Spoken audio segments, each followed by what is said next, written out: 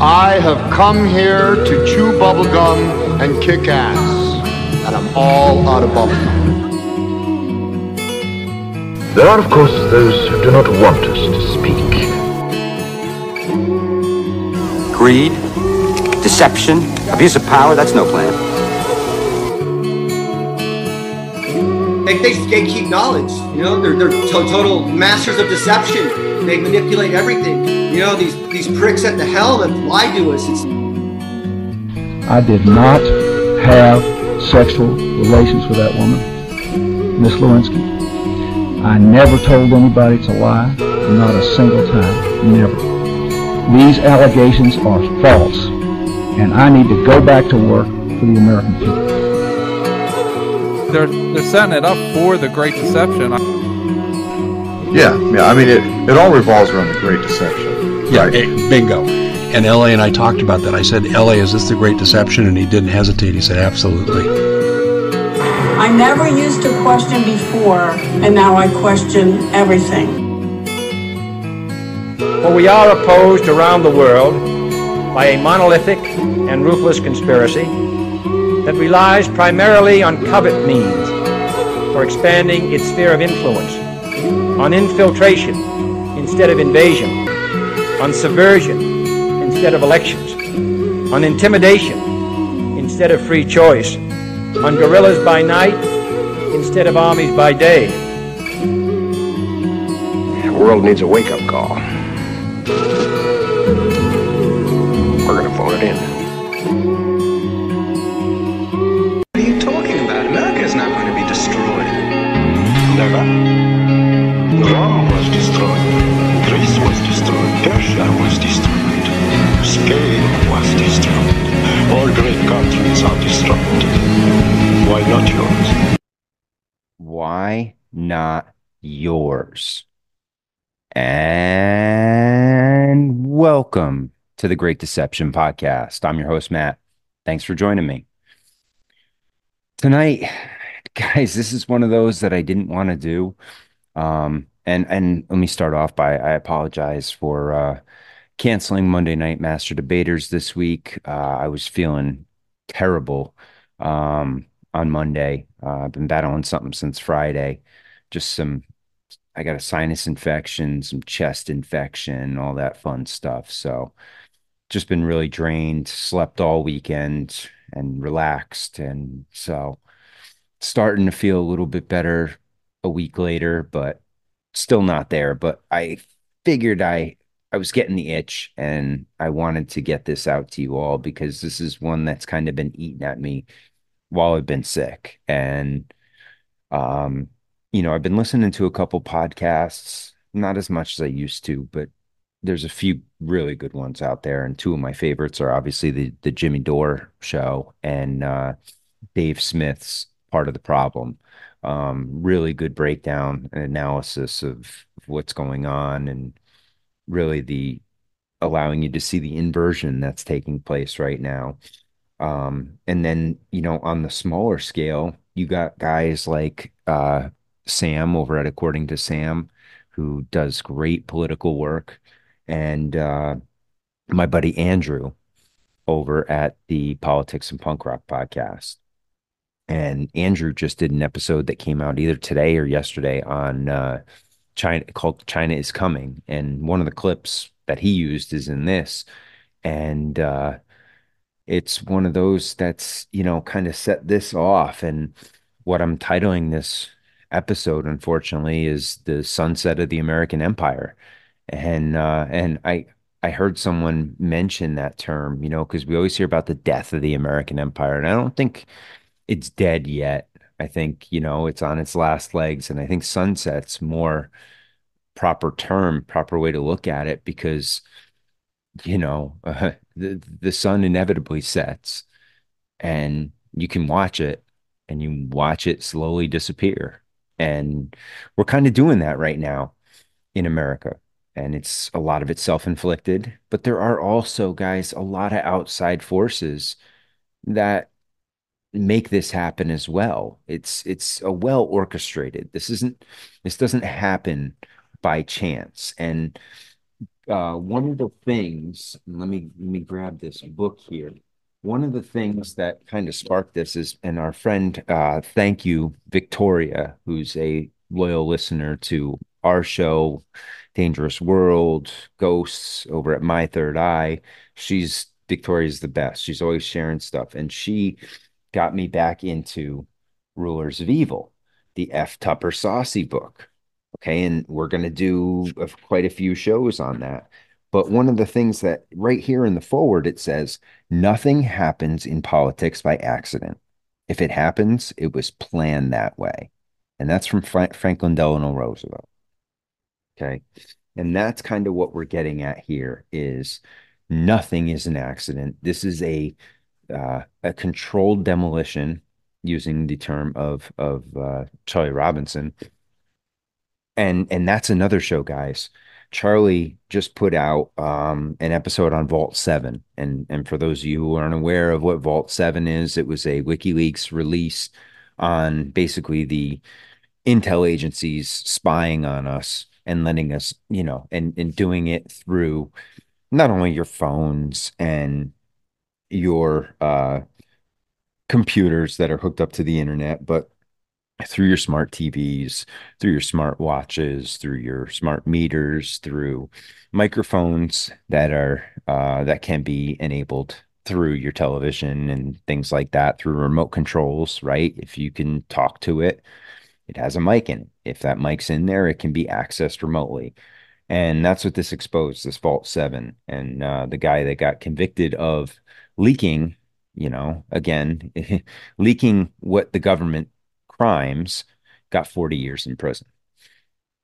And it's just, again, and it's another example like Julian Assange, where exposing the crimes is worse than the crime itself, especially when it comes to our government. And I love this little picture here because it really sums it up. It has two clowns backed by a famous religious symbol saying, "Vote for me," with a, decrepit city. They're on a billboard and there's a guy in some ragged clothes. Looks like he used to be a businessman and probably down on his luck and looking up at these two clowns. And then over on the left-hand side, we have the bread and circus. And in the middle, we have the dancing ass and elephant, which is fitting of the dual party system, even though it is a uniparty system now. But tonight's episode of the Sunset of American Empire, I want to I've been collecting all these clips again, and I love doing these little clip shows, and I hope you enjoy them too. And this one right here, this is what made me think of it all, and it's the upside down flag. We're going to watch a clip right here from The Last Castle. Great movie with Robert Redford and James Gandolfini. Selected marksman, open fire.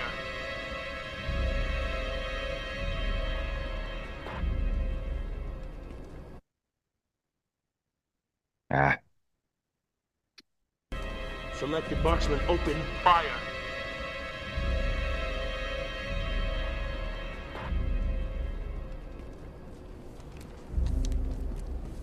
Open fire on that man! That's an order!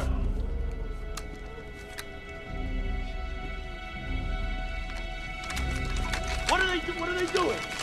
What are you doing? Do it now! Open fire! Do not let him desecrate that flag! Open fire on that man!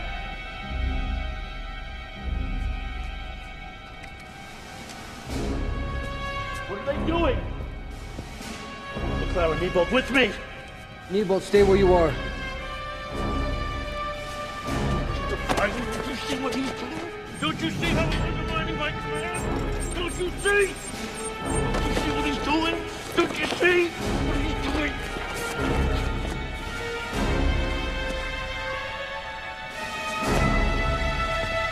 Step away from the flag! Step away from the flag!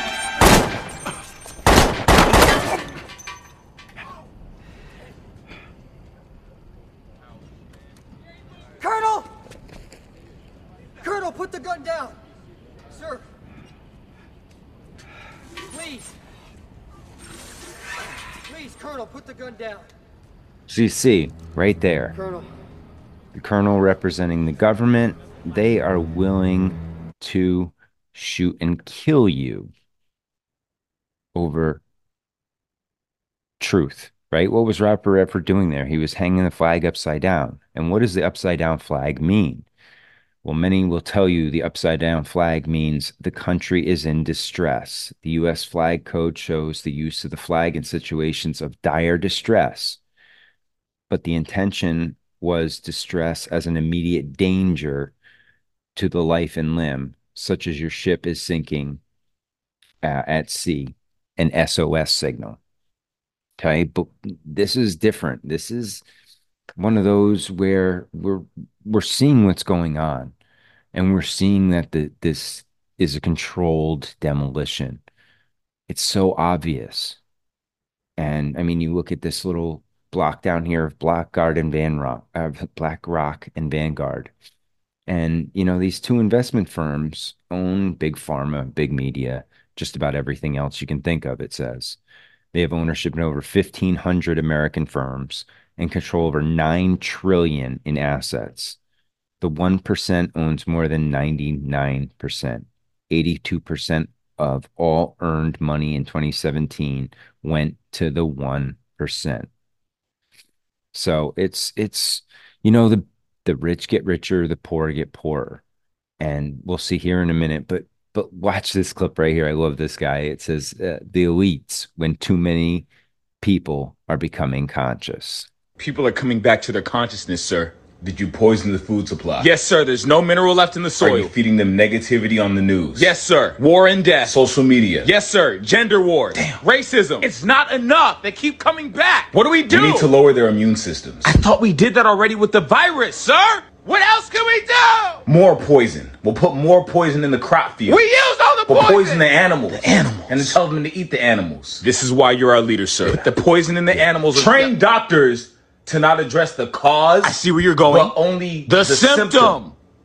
So they'll get treated forever and eventually die. And we still get the money. Sir, what about the people that have found cures for these diseases and are trying to help other people cure these diseases? We'll make it punishable by law to say you can cure disease. What about the people that know the truth about COVID? Punishable by law to spread misinformation about COVID. But sir, that's free speech. We can't pass a law like that. We'll pay social media to take down people that even say the word. Do you see this? It's so true, though. It's satire, but that's exactly what the FBI did with the Hunter Biden laptop story. Exactly what they did with COVID. It's what they did with vaccines. It's what they did with the 2020 election. It's what they did with January 6th. When something's true, it stands up to the facts. When you're dealing in narratives, you can't handle the fact. The facts tear apart the fabric of your story, and that's what happens. Okay, but if you think this is something new, this is not something new. Okay, but this is a direct invasion, and we are being attacked on all fronts right now. And one of the major fronts goes back to 1913. Watch this. What should be the proper relationship between a chairman of the Fed and a president of the United States? Well, first of all, the Federal Reserve is an independent agency, and that means basically that there is no other agency of government which can overrule actions that we take. So long as that is in place and there is no evidence that the administration or the Congress or anybody else is requesting that we do things other than what we think is the appropriate thing, then what the relationships are don't frankly matter. Drop your comment down below, and to watch the full podcast. You hear that right there. The Federal Reserve operates outside of the U.S. government. They tell the president what to do, and you still think that who we vote for matters in the end? The real controllers control the money. But what we're going to see here is there's a lot of hands in play in this demolition. And I love this little rant by Randall Carlson. Listen to this. This sums up what they're doing to us right now. The first thing they want to do is they want to seize the narrative of history. You see that over and over again, whether it's Mao or Stalin or Hitler, Pol Pot, whoever it is, you take control of the narrative of history. That's very important. And that's what they're attempting to do here. Okay? They take control of the narrative, and we'll get into it. What's the biggest threat to the World Economic Forum right now? Misinformation is what they say. Misinformation, guys. In the world where there's a genocide taking place, where there's a war technically in Europe right now. Hostilities are high around the world. Homelessness is at an all-time high. We're worried about misinformation. That should tell you something right there. They have to control the narrative. And I love this little tweet. Welcome to America 2024, where we give prepaid debit cards and free housing to illegal aliens, send billions to foreign countries without receiving anything in return, and allow globalist bureaucrats to dictate how we run our country. And that's exactly it. The globalists have taken over this country. The corporations have taken over this country. And I hate to tell you guys, they don't give a shit about us. They really don't. It's going to be a slow burn. We're useful to them in a sense, but we're not what we used to be as a nation. And you're watching them just slowly let this thing fall apart in every aspect. And the one aspect that's the craziest is the kangaroo courts. Okay. And Biden has told us flat out what they're doing to Trump, and they do it. And it's a double standard, right? And we're going to see it right here. Biden's going to say that he's going to do everything in his power to stop Trump from running. And what are they doing? They're using the justice system to go against a political opponent. And Trump says it over here that that's the shit they do in banana republics. It's a political witch hunt. But yet, the mainstream media won't say it that way.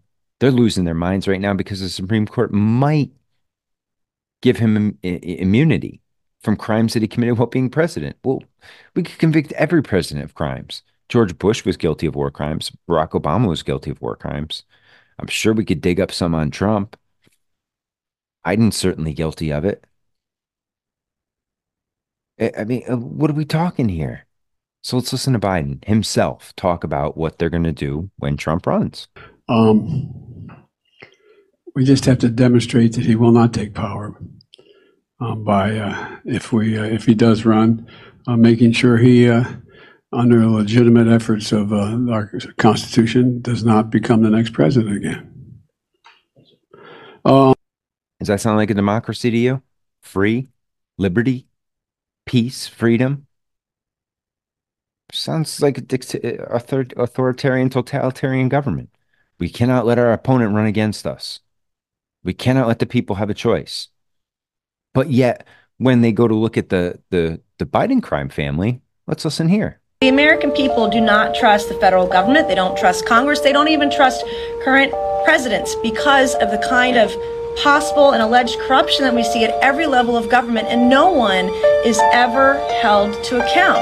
I try to call the balls and strikes regardless of whether or not you have an R or a D by your name. I've been accused, all of us have been, over this particular issue that we're conspiracy theorists. We're not.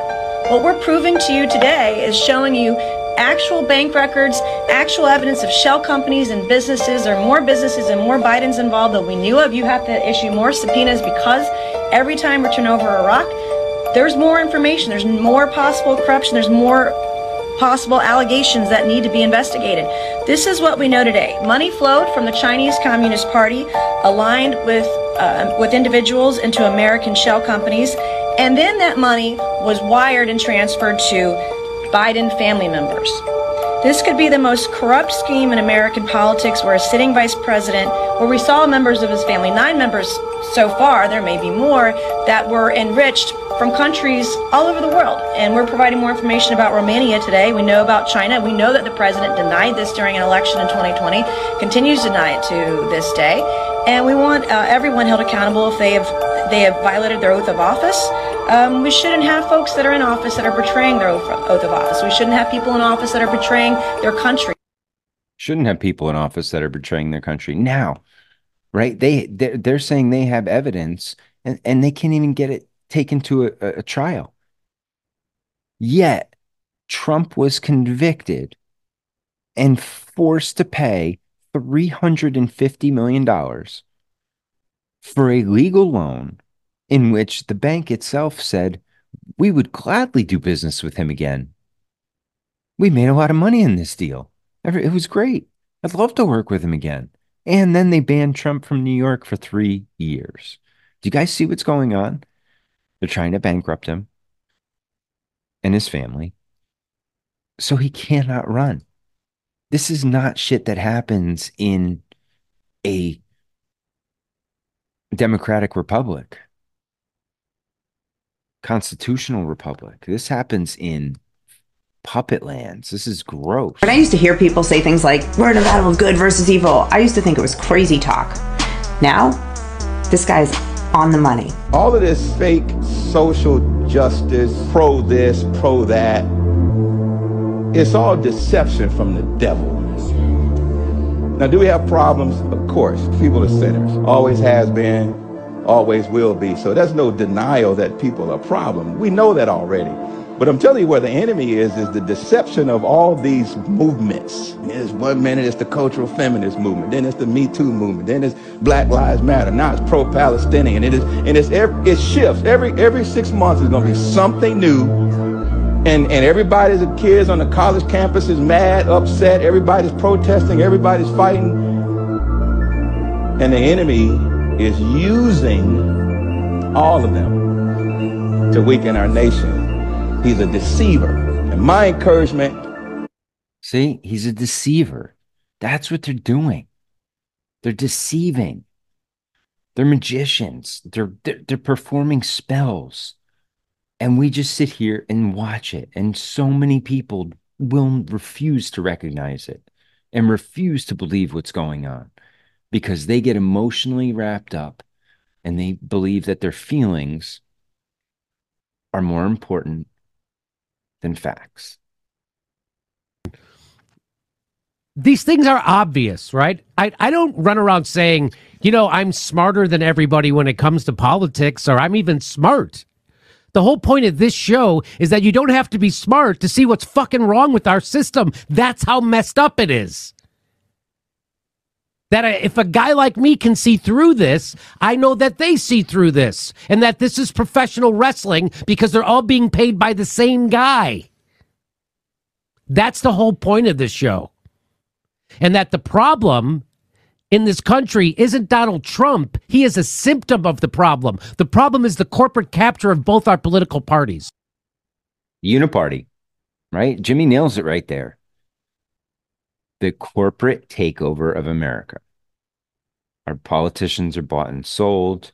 We are controlled, as they said before, by Federal Reserve banks. All right. Now let's listen to Professor Michael Parenti talk about U.S. imperialism. How else do you explain U.S. interventionism throughout the world? What are the alternative explanations? That the United States has gone in to defend democracy? Well, that can't be because we supported dictatorships in most of these countries. We supported a fascist Somoza in Nicaragua, a fascist Batista in Cuba. Again and again, country after country, we didn't support democracy, we support fascists. And in fact, we've overthrown democracies. We overthrew democracy in Guatemala when Arbenz came into power. We overthrew democracy in Brazil when Goulart came into power. In each one of those countries, different leaders, different countries, different histories, different languages, different cultures, but they all had one thing in common. They were beginning to use the political system to tamper with and change the economic and class structure. What Allende was doing in Chile, very democratically, was redistributing some of the gross national income from those who made money from dividends and interest and commissions and rents to those who made money from wages and salaries. Unemployment went down in Chile. Inflation was going down. The rate of inflation was going down.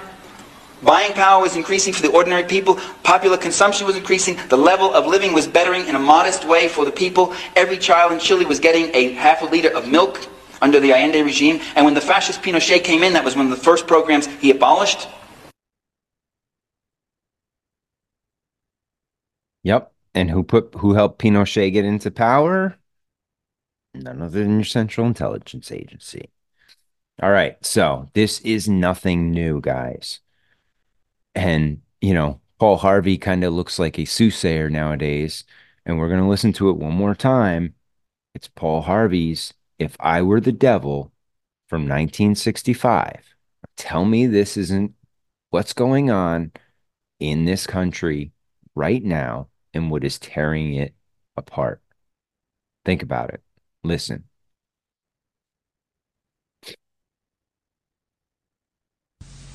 If I were the devil. If I were the devil. If I were the prince of darkness, I'd want to engulf the whole world in darkness, and I'd have a third of its real estate and 4/5 of its population, but I wouldn't be happy until I had seized the ripest apple on the tree. So I'd set about, however necessary, to take over the United States.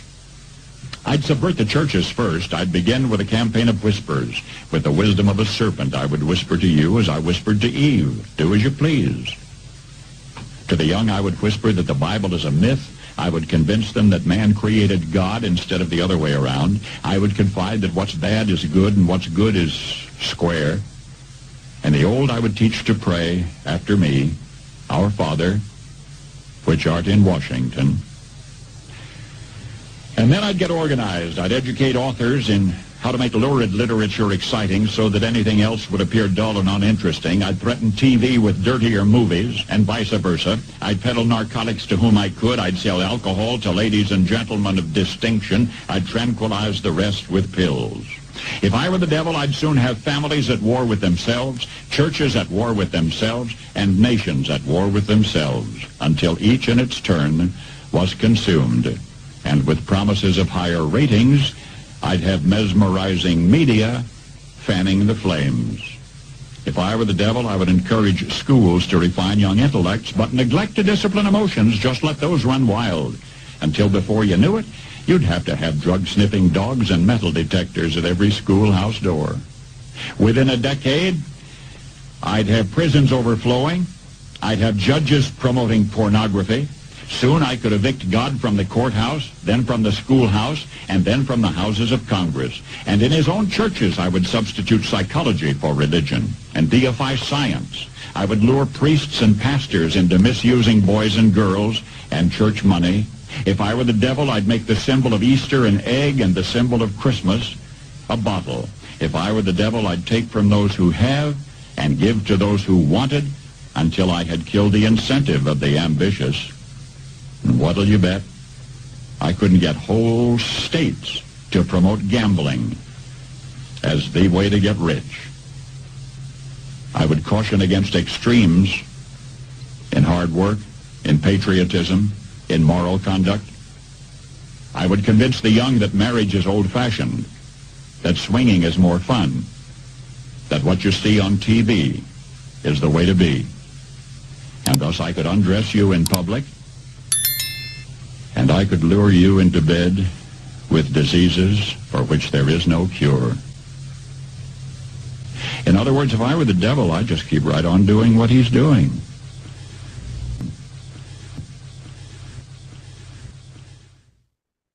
Wow. That's insane. You look at that. What did he talk about? The churches. Bingo. Education. Boom. Television. Boom. Drugs, alcohol, pills. Boom. Break up the family. Media to flame the emotions. School. Make it based on emotions. Prisons. Porn. Deify science. Take from those who have and give it to those who want. Promote gambling.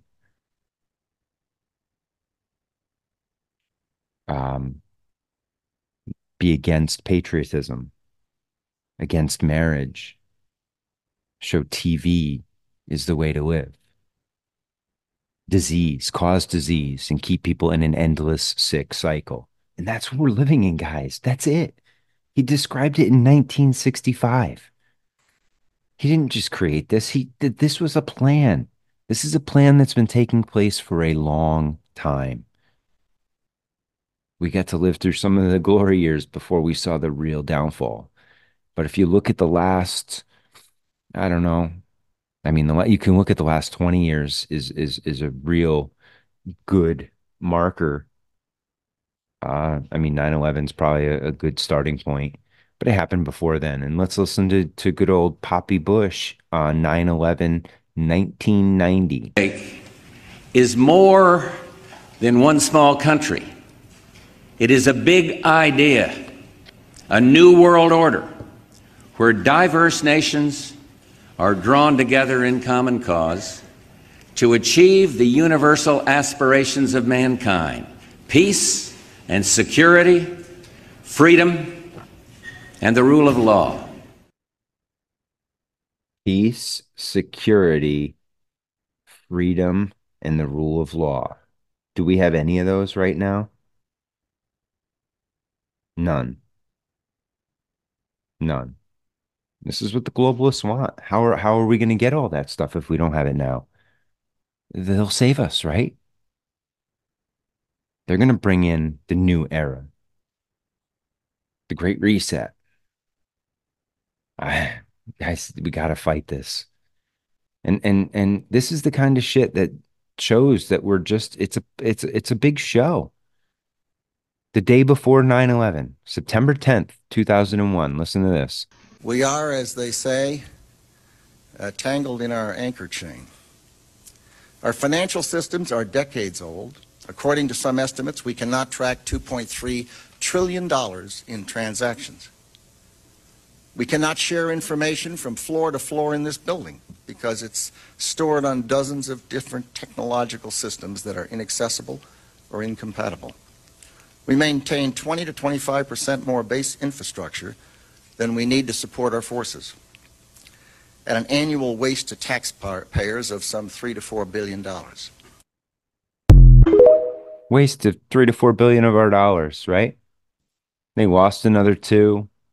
The next day, 9/11 happens and blows up the couple financial records areas and some buildings. Very interesting. Where it hit the Pentagon, very interesting. Triggering global war for the next 20 years against Muslims. Very interesting. Well, some things haven't changed. And one of the things that haven't, and one of the things that's gotten even worse is the increase of politicians trading with companies. And there's direct conflicts. And look at all this list of people. And for those listening, I apologize, but the video's on Spotify. So if you can check it out and watch this, this is the list of politicians and their connections to corporations. It's a damn shame what the world's gotten to for people like me, people like you. Wish I could just wake up and it not be true. Oregon, but it is. 84 companies. Oh, it is. Rep from Connecticut, Living in the 23 companies. new world. Rep from North Carolina. With an whole soul. Rep from West Virginia. Richmond, North or Richmond, Lord knows they all just wanna have total control. Wanna know what you think, wanna know what you do, and they don't think you know, but I know that you do. If your dollar ain't shit, and it's taxed to no end, cause the rich men, cause the rich men. California, 897 companies with 149 potential conflicts. Kansas, 38 companies. Wish politicians look out for minors, not just minors on an island somewhere. Lord, we got $1 million in stocks from 2019 to 2021. Most prolific stock trader in the world right there. Amazing. And all this time, we're supporting terrorists in Syria. We're supporting ISIS. Right? And, we're going through this nonsense in Ukraine, and we'll get to that in a minute. But George Bush comes out with this nonsense here after 9/11, his axis of evil. Listen to this shit. We know their true nature. North Korea is a regime arming with missiles and weapons of mass destruction while starving its citizens. Iran aggressively pursues these weapons and exports terror, while an unelected few repress the Iranian people's hope for freedom. Iraq continues to flaunt its hostility toward America and to support terror. The Iraqi regime has plotted to develop anthrax and nerve gas and nuclear weapons for over a decade. This is a regime that has already used poison gas to murder thousands of its own citizens, leaving the bodies of mothers huddled over their dead children. This is a regime that agreed to international inspections, then kicked out the inspectors. This is a regime that has something to hide from the civilized world. States like these and their terrorist allies constitute an axis of evil, arming to threaten the peace of the world. By seeking weapons of mass destruction, these regimes pose a grave and growing danger. They could provide these arms to terrorists, giving them the means to match their hatred. They could attack our allies or attempt to blackmail the United States. In any of these cases, the price of indifference would be catastrophic. We will work closely with our coalition to deny terrorists and their state sponsors the materials, technology, and expertise to make and deliver weapons of mass destruction. We will develop and deploy effective missile defenses to protect America and our allies from sudden attack.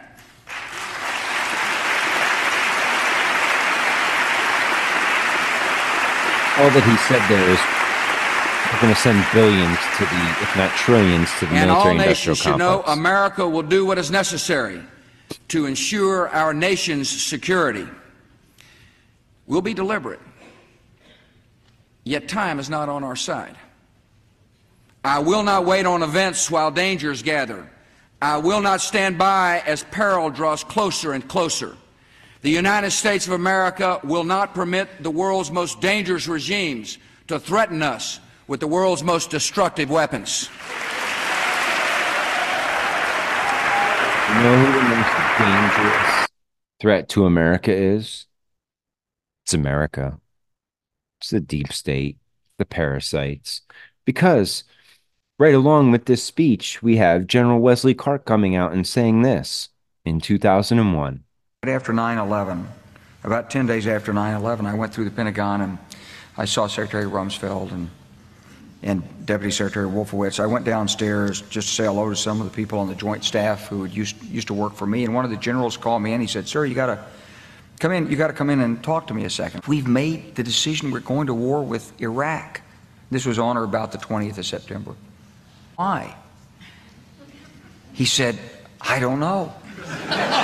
Like, we don't know what to do about terrorists, but we've got a good military and we can take down governments. And he said, "I guess if the only tool you have is a hammer, every problem has to look like a nail." And by that time we were bombing in Afghanistan. I said, "Are we still going to war with Iraq?" And he said, "Oh, it's worse than that. This is a memo that describes how we're going to take out 7 countries in 5 years, starting with Iraq and then Syria, Lebanon, Libya, Somalia, Sudan, and finishing off Iran." Believe that? 7 nations we were going to take out. Now, what did we do? Afghan, yep. Libya, yep. Gaddafi we did in. Syria, we tried. Putin helped keep Assad in power. Otherwise, they would have ran them over. Iraq, yep. And then we look at Yemen. We look at Venezuela, Somalia, yep. All of them. Now, this is the video that kind of scared me into, not scared me, but really opened my eyes as to what's going on right now. About to get serious. We are about to see some serious stuff hit the fan. If you're in the 1%, then you're probably going to be fine. You're about to probably make a lot more money. But if you're like me, then you should be very worried about what's coming, guys. I think people are missing a major piece of this, the China part of this development, which we now have our clearest sign yet that the United States dollar is in real trouble. We're going to show you what China has been doing that has me very worried, and what the United States is lying about, quite frankly. Oh, rates are coming down? Nothing to worry about. Oh, really? So we'll get to that in a second. But first, I want to be very clear. The US dollar is not going to collapse overnight. Large structures don't just suddenly collapse. Cracks and fissures, along with a controlled demolition, bring down large structures. And in this metaphor, the large structure is the US economy. The US dollar will cease to exist as we know it and will become a digital dollar controlled by Wall Street instead of the US Treasury. And as Putin said last week in his interview with Tucker Carlson, the U.S. is destroying the dollar with its own hands, he said. He's spot on correct about this. Look at what is going on in the world. Even the United States allies are now downsizing their dollar reserves. Seeing this, everyone starts looking for ways to protect themselves. I think it is complete foolishness from the point of view of the interests of the United States itself and its taxpayers, as it damages the U.S. economy, undermines the power of the United States across the world. Do you even realize what is going on or not? Does anyone in the United States realize what's going on? We're being pushed to a central bank digital currency, which, if you go back a couple shows ago and look at that show that I did, that's the tiptoe to tyranny. Once we get on that central bank digital currency, it's going to get ugly. You want to see control? Yeah. Social credit scores? Yeah. Big Brother. It's going to be 1984 all over. And Dave Smith makes a good point here. He says, are we even still a nation? And, that's what I'm debating here, because we're in the sunset, as I said, or I believe. I don't think the United States of America is a nation today. At least from say the end of World War II up until somewhere around 2012, we were a nation. We kind of watched the same shows. We listened to the same music. We had we thought the same fundamental beliefs. And that's drastically changed. We're living in different worlds, in different realities. There's been lots of countries throughout history where the borders are redrawn based off a war, and it doesn't really fit together. You got these different ethnic groups and different religious groups, and they don't identify with each other as one group. I think that's where America's at. We're really not a nation anymore. If you think about, say, where me and you are versus where a progressive in San Francisco is, and you just started talking to them about different worlds, right? Two totally different worlds. And the fact that if you even talk about America first, you're considered, a bigot or a racist or any of that. When you want to try and put your country first for your family, for your child's future. And Vivek kind of nails it right here. What does America first really mean? What do these words mean, America first? What does that mean? I think about America first as a libertarian nationalist movement. That's the way I would describe it. Founded on two principles. The first is that the people who we elect to run the government ought to be the ones who actually run the government. And the second is that those people who we do elect to run the government, they owe one moral duty. And it is to the citizens of this country, not another one. The idea of putting your own country first, that should just be a given. Obviously, it should be a given that the people who are elected by Americans, their first obligation is to Americans. I mean, look, it was John Adams who said, and I'll butcher this a little bit, but it's one of the greatest quotes of all time, where he said, if we go around the world looking for monsters to destroy, we will become the dictatress of the world, but we will lose control of our own soul. Dave, I might just say to that one principle, we the people create a government that's accountable to us, not the other way around. And to me, that's America first. Yeah, I think that's right. And I think that that is the America. They have to be accountable to us, right? That's the only way. And how do you do that? We have to get rid of the corporate lobbying. We have to put term limits in. We have to make these people accountable to us again. They look down on us. They hate us. We annoy them. We are useless eaters in many cases.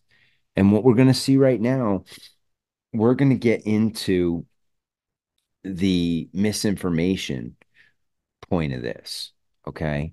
And this is one of the things that scares them the most, is the truth coming out. The curtain being pulled back. Listen to Jimmy here.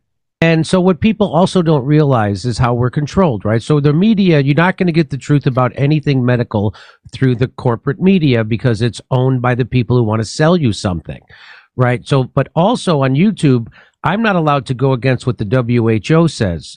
And what that means is Bill Gates is controlling what I'm saying. What do you mean, Jimmy? Well, the former head of the WHO, they run on donations, right? They're an unelected body, and they run on donations mostly from billionaires like Bill Gates. And the former head of the WHO said, we have to go around the country with our hat in hand. That was the term she used, and said, when the people give us money, donate to our organization, we have to do what they say. And so the number one funder of the WHO turns out to be Bill Gates through the Bill Gates, Melinda Gates Foundation, and Gavi, which is another pro-vaccine NGO that he set up to push vaccines. There you go. Right? So we're not controlled by our government. And supposedly we're going to sign that pact with 179 other nations where in the event of a pandemic, our rights are thrown out and the World Health Organization takes over. Get the fuck out of here. Nonsense. So here's a good tweet by Dave Hurt. And it says, if I wanted to control a population, I'd 1, convince them it's commendable to be fat and weak. Sounds familiar? 2, convince them to give up their right to bear arms. Heavy push right now. 3, convince them to hate one another based on immutable characteristics. Shocker. 4, convince them I'm the only one who can keep them safe from externalities like disease, right? That's what they did in 2020. 5, convince them that meritocracy is unfair and hard work shouldn't be glorified. Then I'd do whatever I wanted. Right? That goes right along with what Paul Harvey was saying. Now let's listen to the big parasite, Klaus Schwab of the World Economic Forum, tell us what the biggest threat to the system is right now. So the World Economic Forum is having their yearly summit. They were very consistent about what the biggest threat in the world is: misinformation. What they're saying is that the biggest threat is that people are allowed to challenge the propaganda. And they're right about that. But that should be kind of encouraging to us. These guys recognize that we might win. They're saying we have this real problem of misinformation. They're saying, essentially, this is a threat to our ability to enact the plans we want to enact, that people are allowed to destroy our propaganda. Now, it's a little bit troubling because you're like, what are they going to do to crack down on it? But for the time being, we still have voices. They know that if enough people wake up, they are screwed. And so that's what we just got to keep doing. We got to keep doing the thing that they see as the biggest threat. Just keep talking. And that's why I do this little show every once in a while, is to keep people thinking. Keep bringing these things up to people's attention because you can't let it slip. We can't become complacent. And what are they going to do? Well, let's look right here. This guy explains to us what Instagram's getting ready to do.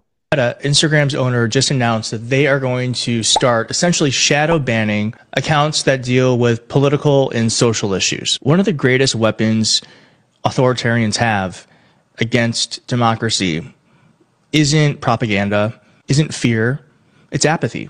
And policies like this, trying to create an apolitical world, in a world that is truly political, only seeks to serve authoritarian movements that are actually rising in Western democracies today. I was quoted in the Washington Post saying just that. So the best way to combat this right now is to follow accounts like ours. And then 2, tell all of your followers to do the same thing, because in a few weeks, Instagram is going to disappear us. So I'm going to end with this. Edmund Burke is quite often misattributed with this quote, but I think it's apropos. The only thing necessary for evil to triumph in the world is that good men do nothing. Instagram has instituted a policy that might create a world that does just that. And that's what we have to fight against, right? And if Instagram does it, then we have to move elsewhere. And eventually, you know, it has to be touching those around you. You know, you got to get off the social media. And eventually, when this whole thing tumbles, we're going to have to relook at how we communicate and how we do things, because this way is not working. We have supposedly the most advanced technology in the world, and humanity is at an all-time low. All right, let's look at the Isabel Brown. She does a great job over on Instagram. She's going to break it down, this misinformation. World Economic Forum is holding their annual conference in Davos, Switzerland, where this year they are labeling misinformation to be the greatest threat to the world. That's not sus at all. The World Economic Forum is officially predicting that misinformation and disinformation will be the greatest global risk over the next 2 years, and specifically noted that over 3 billion people are voting in national elections across the world this year, warning that, quote, the widespread use of misinformation and disinformation and the tools to disseminate it, i.e. social media and independent content creation, may undermine the legitimacy of newly elected governments, and that resulting unrest could range from violent protests and hate crimes to civil confrontation and terrorism. Seems a little bit odd to me that we are predicting people are going to not trust the legitimacy of any newly elected government. People are thinking that maybe this might be a form of predictive programming for mass civil unrest around the world this year. I don't even know that we could come up with a coherent definition for misinformation, because depending on who you ask, they're going to give you opposite answers. So in the era of misinformation, which totally does exist, by the way, although probably not in the places that you are expecting it to, shouldn't we be on the side of more information? More information. Absolutely. More. And you should be able to sit there and sift through it and decipher what is real and what is nonsense. Not, this is the truth, take it and suck on the teat of the government. Because listen to this dipshit from Canada. He's you know, our neighbor up north and part of this globalist agenda. Listen to his attack on the poor mainstream media. We should rely on them and them alone. There is out there a deliberate undermining of mainstream media. There are the conspiracy theorists, there are the social media drivers who are trying to do everything they can to keep people in their little filter bubbles, to prevent people from actually agreeing on a common set of facts, the way, you know, the CBC and CTV, when they were our only sources of news, you know, used to project across the country at least a common understanding of things. A common understanding of things. It's called propaganda. Groupthink. You see where they want you to go? So what do? They hire these companies to censor us. Like, look into this Ad Fontes, okay? It's the left's new weapon used to silence conservative speech. And well, Ad Fontes is the left's newest weapon to silence and harm conservatives while championing and promoting the left's narrative. There are other kind of media outlets or media rating firms that do this, but this is the catalytic effort to crush us. And publicly, what do they purport to do? What are they saying they are? Well, they say that they rate media outlets and media personalities and programs and podcasts along two different measures. One, reliability, and the other, the bias, the political bias, left versus right. And they claim to be, you know, scientific and to try to be as objective as possible in doing this. But of course, our analysts have figured out that nothing could be further from the truth. They produced data on their website about the conclusions that they get to. But yeah, I was thinking about how I learned math in 5th grade. You had to show your work. You couldn't just give a number. They don't show their work. They just give the number. You know, they rate Newsbusters here at MRC. They rate CNN's News here at MRC. They rate the Newsbusters podcast here at MRC, and they do that by scoring. But are we accurate? Are we reliable? According to me, or according to them? No, of course. According to them, we're abysmal. We are unreliable. For the record, in 35 years, there's not one single study out of hundreds that we've done that's ever been demonstrated to not be reliable. So just put that on record. And that just shows you, right? 35 years worth of work, and they're deemed unreliable. It's just nonsense. Now let's look at this. The U.S. and U.K. military contractors using psychological operations and disinformation tactics against its own people. The existence of a censorship industrial complex, a network of government agencies, including the Department of Homeland Security, government contractors, and big tech media platforms that conspired to censor ordinary Americans and elected officials alike for holding disfavored views. I regret to inform the subcommittee today that the scope, power, and law-breaking of the censorship industrial complex are even worse than we had realized back in March. 2 days ago, my colleagues and I published the first batch of internal files from the Cyber Threat Intelligence League, which show U.S. and U.K. military contractors working in 2019 and 2020 to both censor and turn sophisticated psychological operations and disinformation tactics developed abroad against the American people. Many insist that all that we identified in the Twitter files, the Facebook files, and the CTI files were legal activities by social media platforms to take down content that violated the terms of service. Facebook, X, formerly Twitter, and other big tech companies are privately owned, people point out, and free to censor content. And government officials are free to point out wrong information, they argue.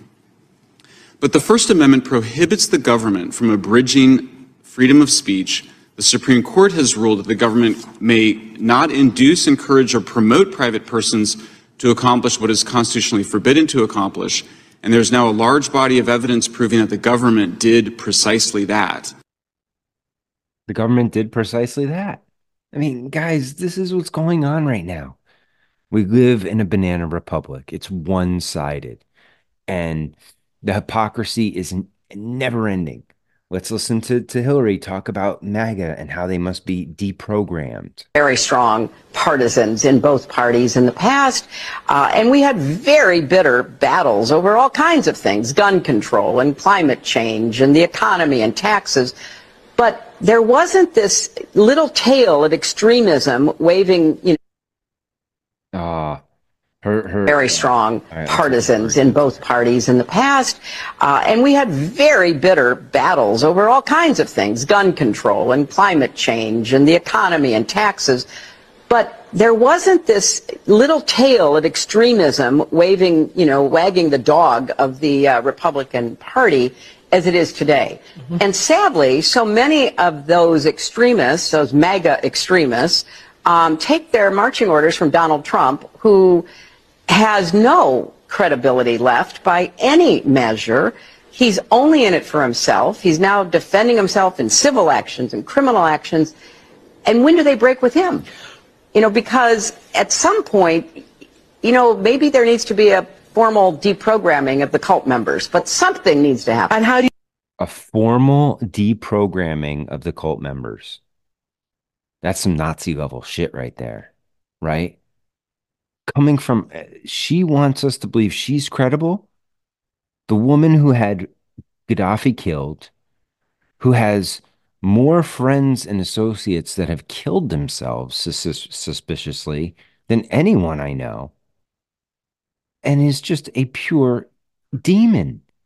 She's going to send people to program camps, right?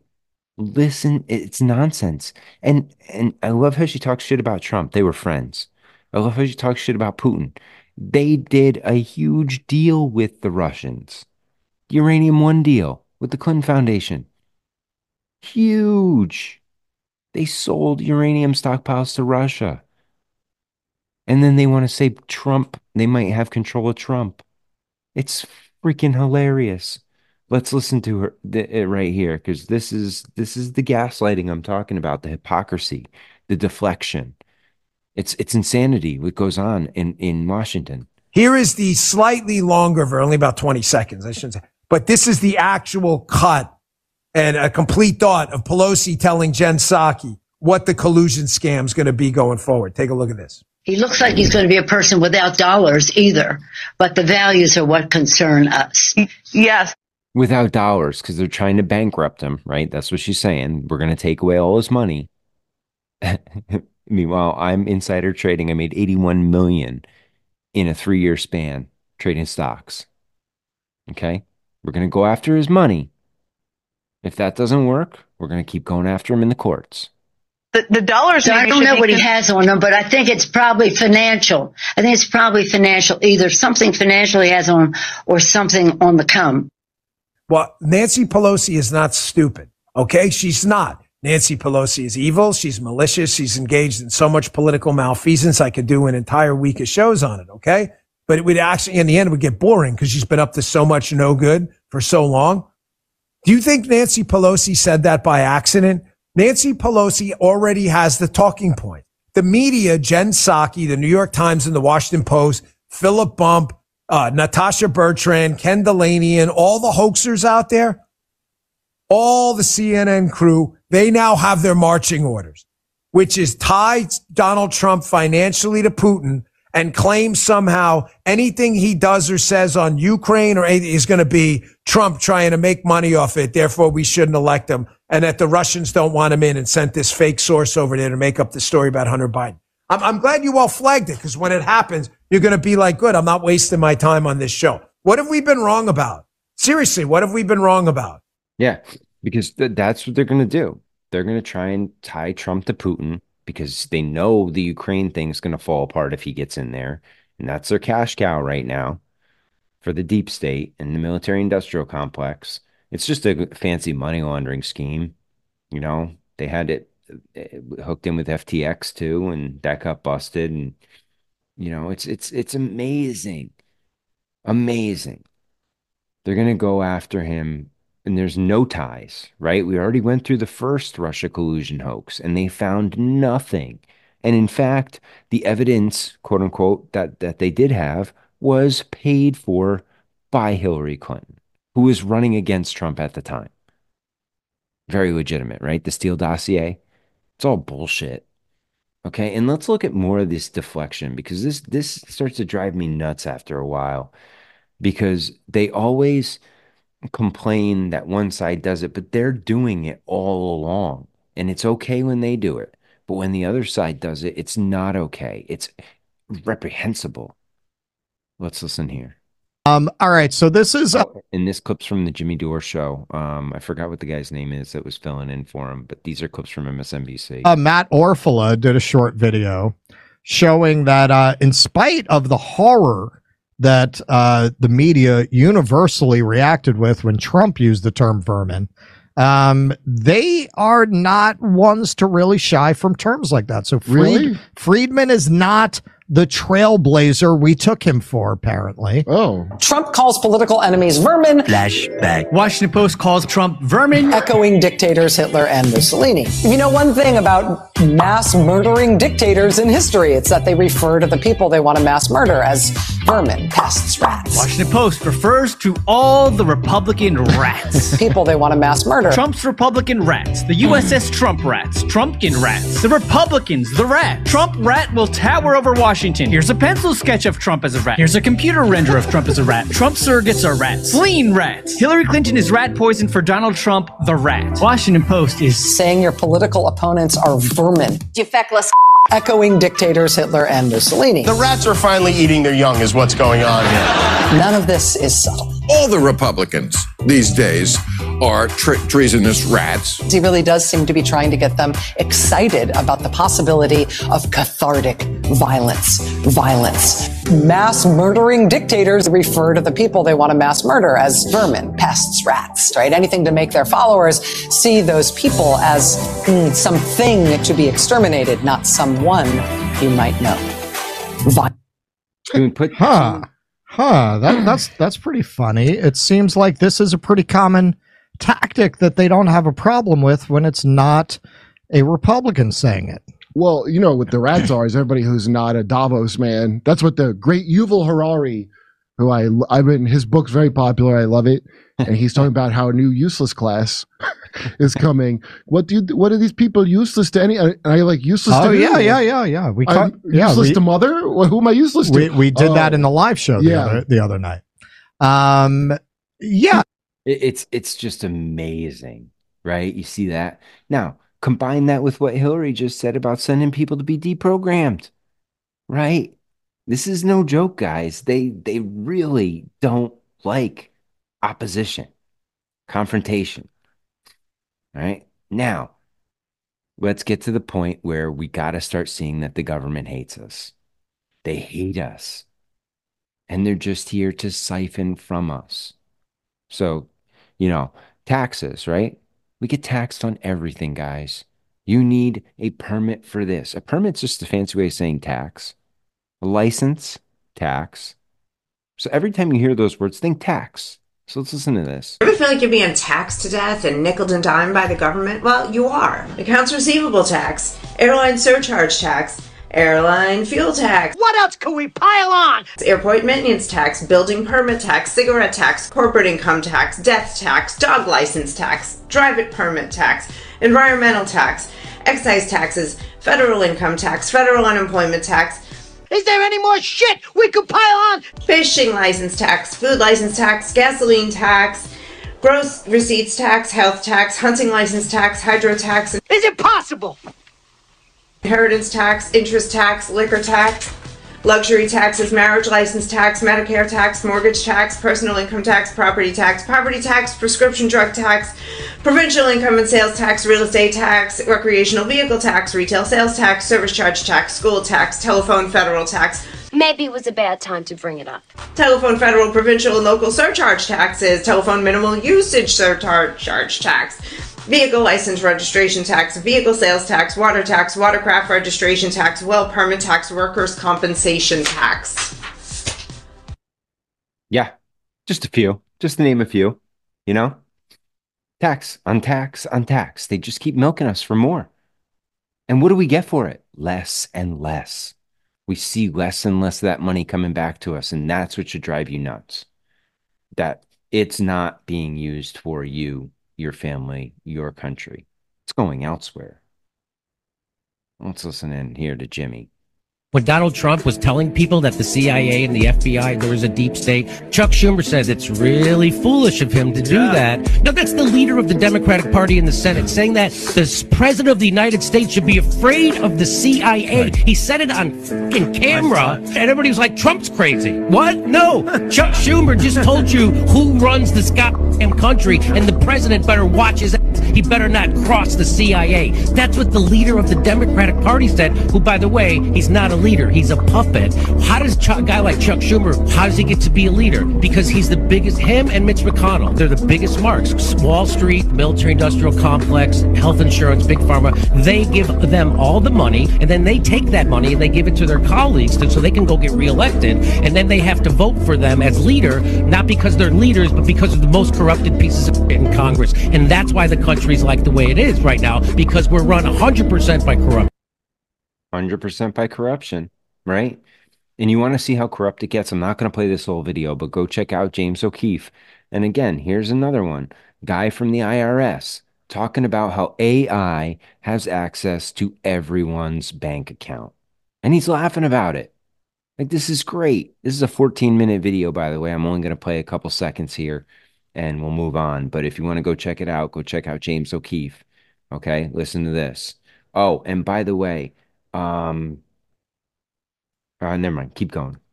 So AI has access to like everybody's bank account?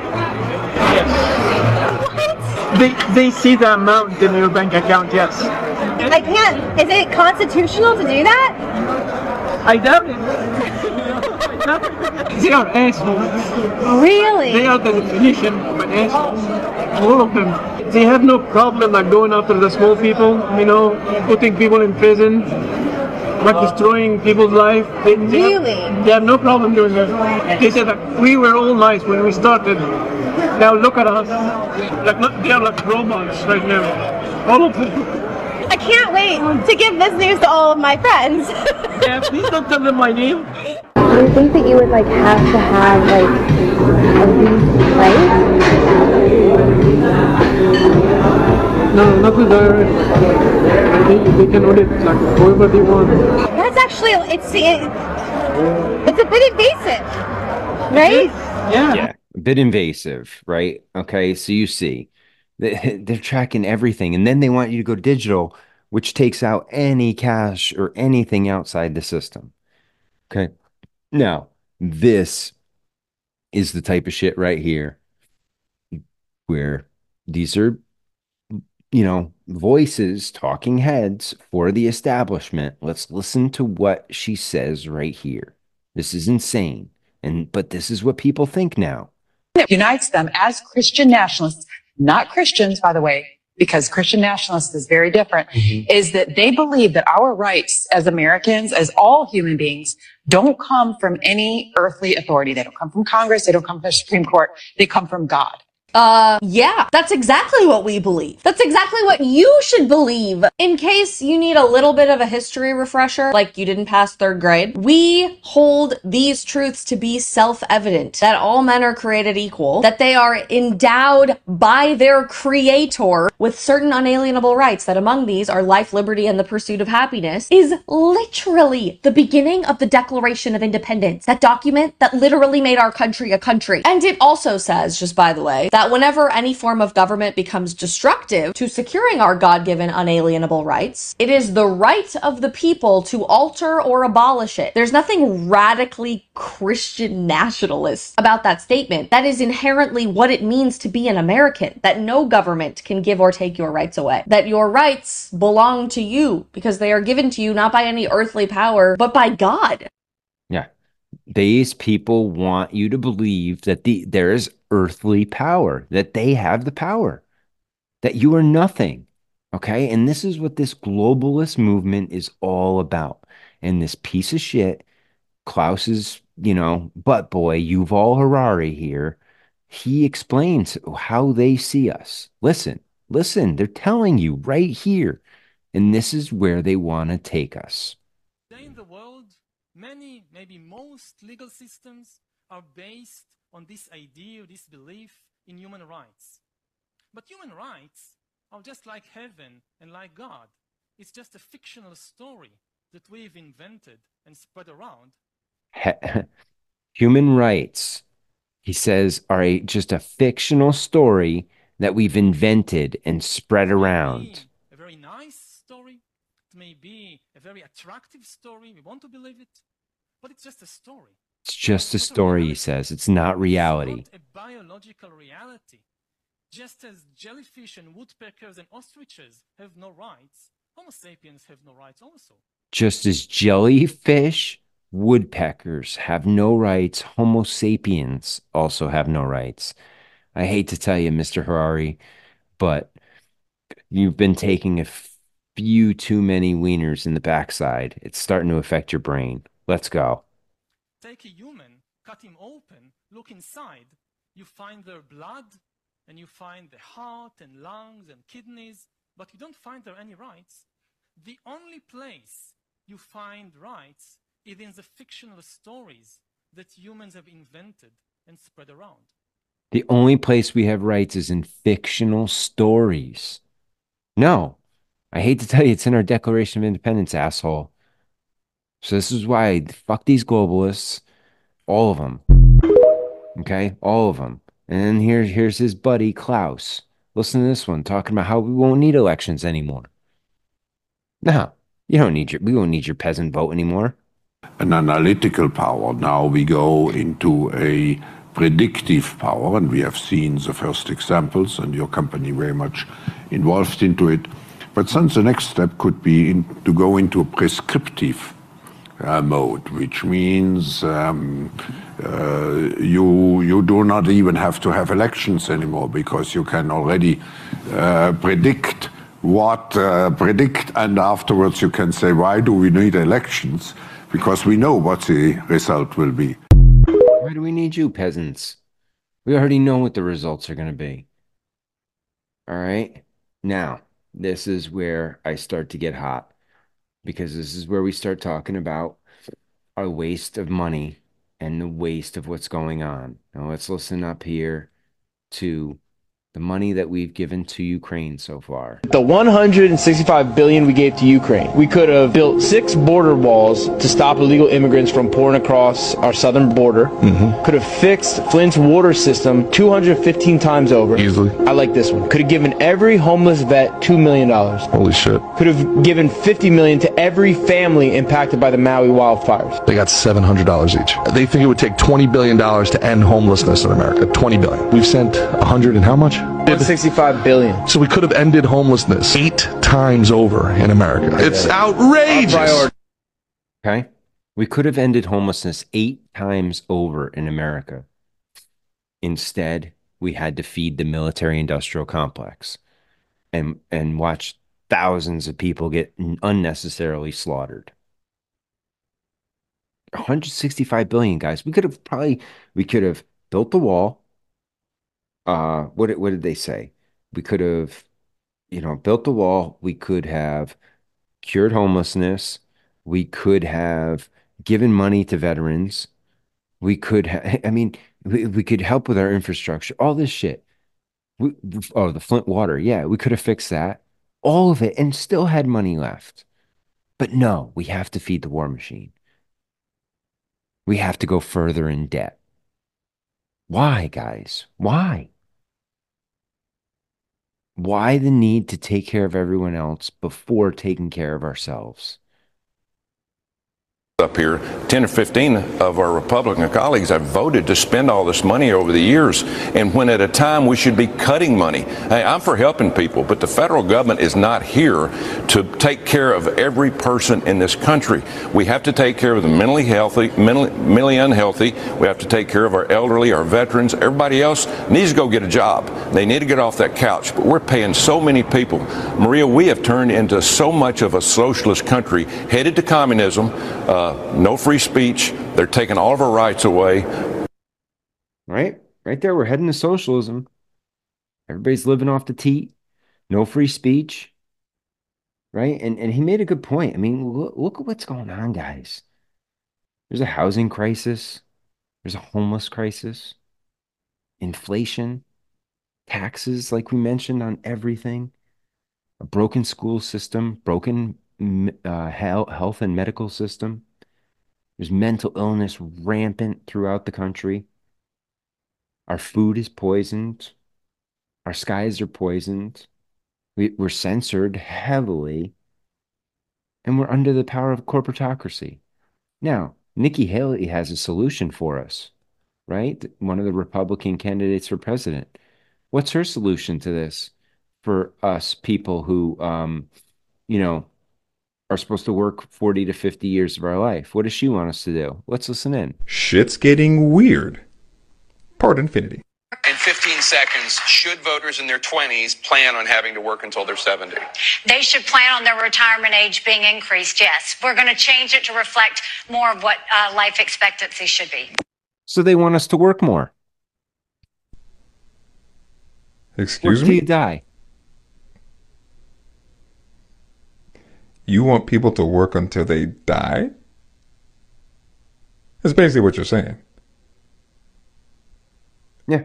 She wants us to adjust working because of life expectancy. Because life expectancy is going up, you should just work more. It's so insane, guys. It just shows they don't give a shit about you. They don't care. They just need more feeding into their broken ass criminal system. All right, now this is what drives me bananas, okay? Because we saw it in 2020 and 2021 and 2022 and 2023. Newspeak, right? This is straight out of 1984.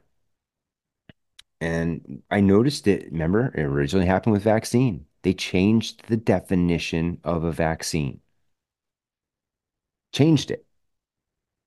They changed the definition of a recession because these things were happening, or the vaccine wasn't a vaccine. We were in a recession and they didn't want us to be in a recession. So they just changed the definitions. So now here's some new words in the dictionary. Greedflation. Okay. This is a rise in prices, rents, or the like that is not due to the market pressure or any other factor organic to the economy, but is caused by corporate executives or board of directors, property owners, etc., solely to increase profits that are already healthy or excessive. Greedflation. Okay. A sister to that is shrinkflation. So while they're rising the prices of everything, what are they doing?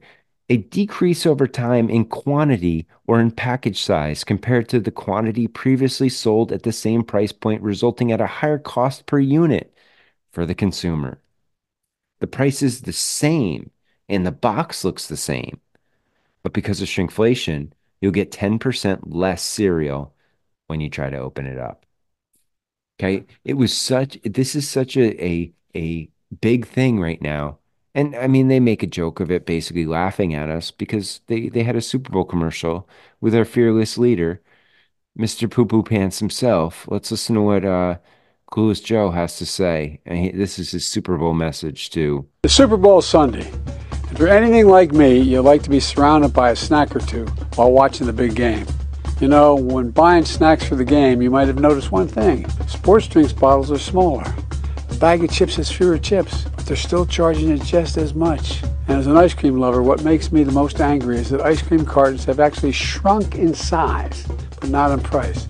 I've had enough of what they call shrinkflation. It's a ripoff. Some companies are trying to pull a fast one by shrinking the products little by little and hoping you won't notice. Give me a break. The American public is tired of being played for suckers. I'm calling on companies to put a stop to this. Let's make sure businesses do the right thing now. And because so many people respect him, I'm sure everybody's just going to, stop screwing the consumer.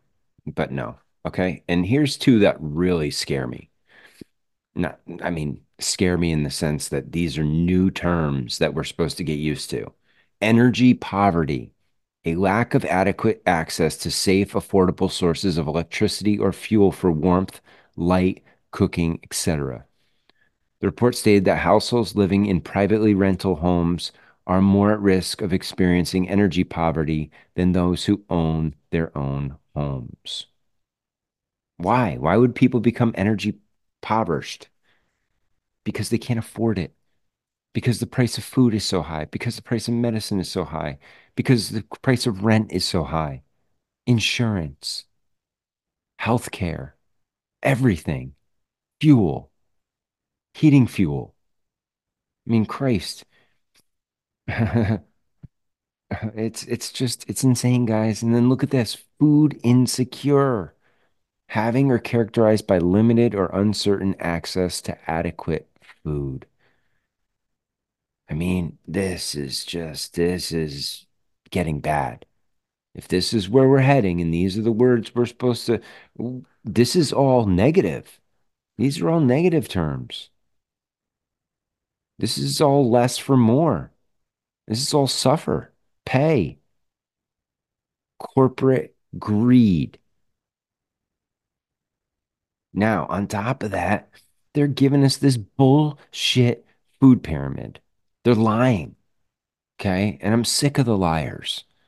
Let's listen here to this breakdown. You see the food pyramid that just came out? Joe Rogan posted? Yes. It's mind-numbing. I couldn't even believe that was real. Lucky Charms. They said Lucky Charms was better than steak. Lucky Charms was better than steak. There are 11 different food dyes before you get to the grains sprayed with folic acid and the sugar and the grains, which are terrible for you anyway. Hold on, though. But why is it allowed? It's allowed because, big pharma in the food industry is in the back pocket of the government. Right? How in the hell, in what world are Lucky Charms, which is processed cereal, sprayed, coated in sugar, healthier than steak? Come on, guys.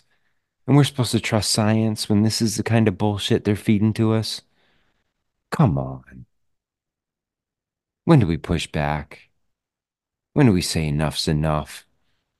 Do we have to wait for this when these fucking robots come and start spraying the pesticides because people won't do it anymore? People refuse. Robots won't say no. Look at this apocalyptic shit. This doomsday nonsense. These four-legged fuckers just spraying vegetation. Crop dusting. Look at this. Tell me this isn't Orwellian. Dystopian shit right here, guys. Machines are just spraying these crops. Somebody goes, honestly, I'd rather it be machines than people. How about we don't spray the crops at all? How about that? And we know these people are liars, okay? And I'm not gonna, and that's why I picked minimal clips from the Wu Flu to talk about in this, because we know they lied, but now we got to call them out and we got to hold them accountable.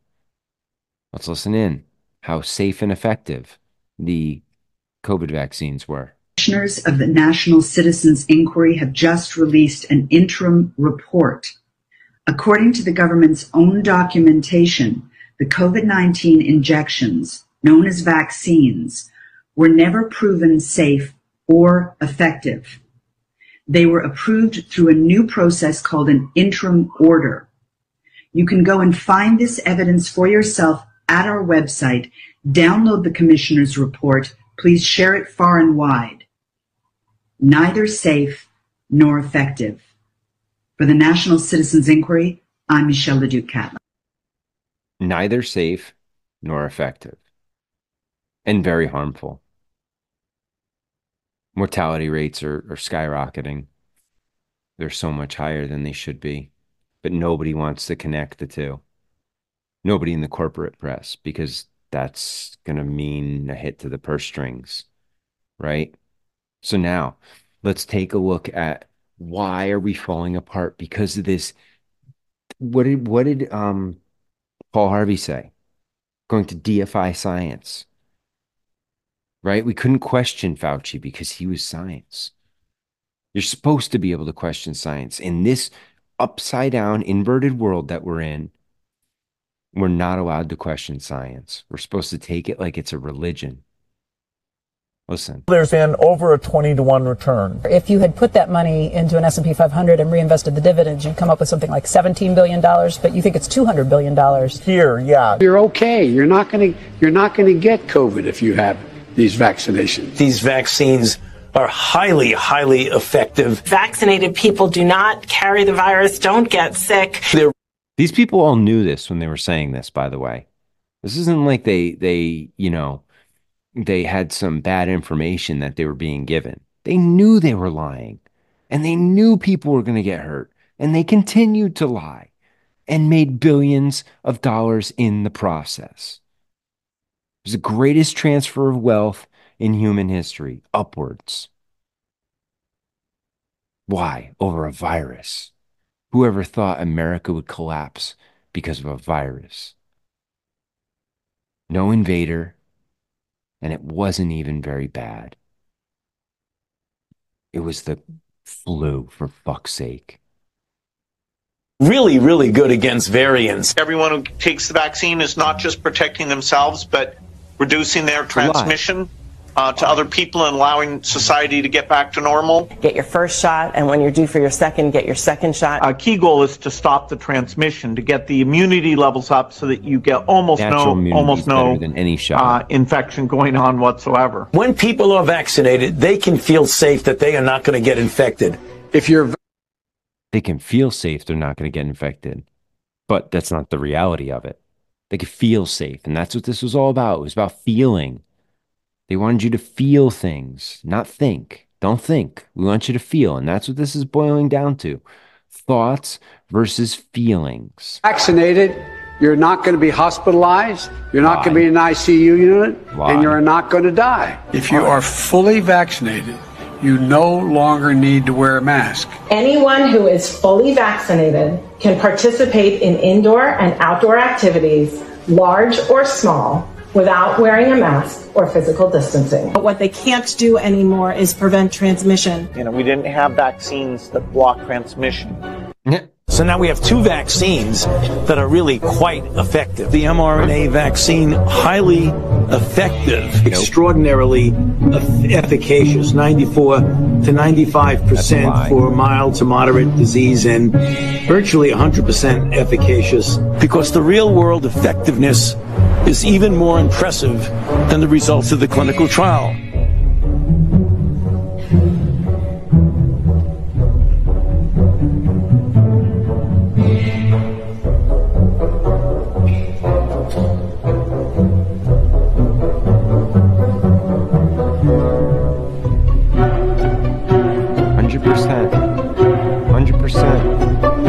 Effective, right? And then we watch it slowly drop. 99, 97,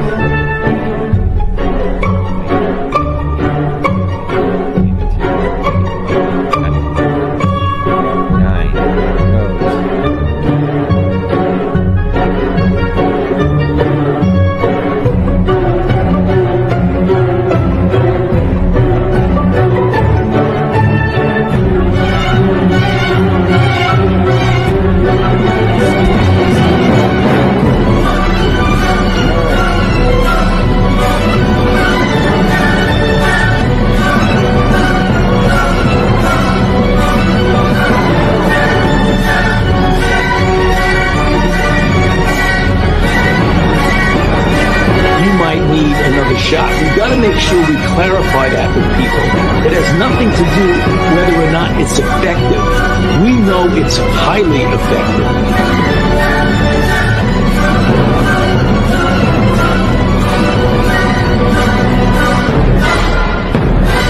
Highly effective.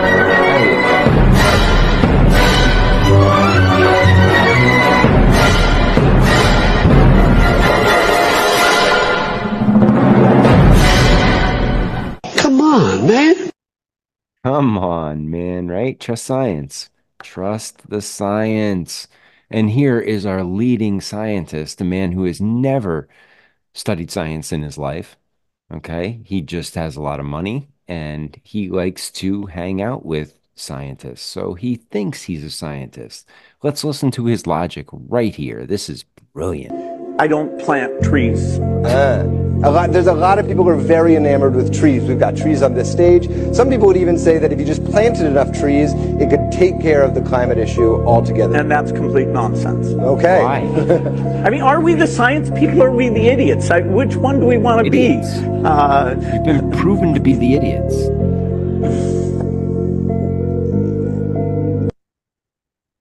We don't need trees, according to Bill Gates. That's science.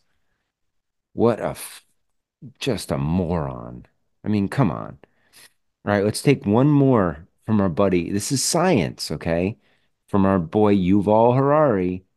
Trust science, guys. As you surf the internet, as you watch videos or check your social feed, the algorithms will be monitoring. The algorithm tracks your eye movements, your blood pressure, your brain activity, and tells you who you are. Now imagine the situation in 10 or 20 years when an algorithm can tell any teenager exactly where he or she is on the gay-straight spectrum. Violence. I think that, it's more or less because... What did he just say? Wow. Can tell any teenager exactly where he or she is on the gay-straight spectrum. What the fuck just happened? Interview's over. Shut it off. No, shut it off. Get the fuck out of here, Daryl. I am Marshall's publicist, and I'm telling you to pull a fucking plug right now. This is gold. I'm not cutting this interview off. This is the best interview we've ever done. What happens about the students? People should not be afraid of their governments. You hear that guy? Are you kidding me? Okay. Now, this is where I'm going to get a little bit heated because we're going to talk about the border and border security, right? And the nonsense that's going on there. And this is a direct invasion of our country. Okay? This is an intentional invasion. This is being orchestrated by the likes of George Soros and a lot of NGOs that are facilitating this and financing this and setting up assistance to make this happen. So this whole border security, Biden could do something about it. He enacted 94 executive orders to undo what Trump had done for immigration. So it's possible. They just don't want to do it. And now they're playing this whole, again, deflection game. Woe is me. I wish I could do something, but my hands are tied. Bullshit.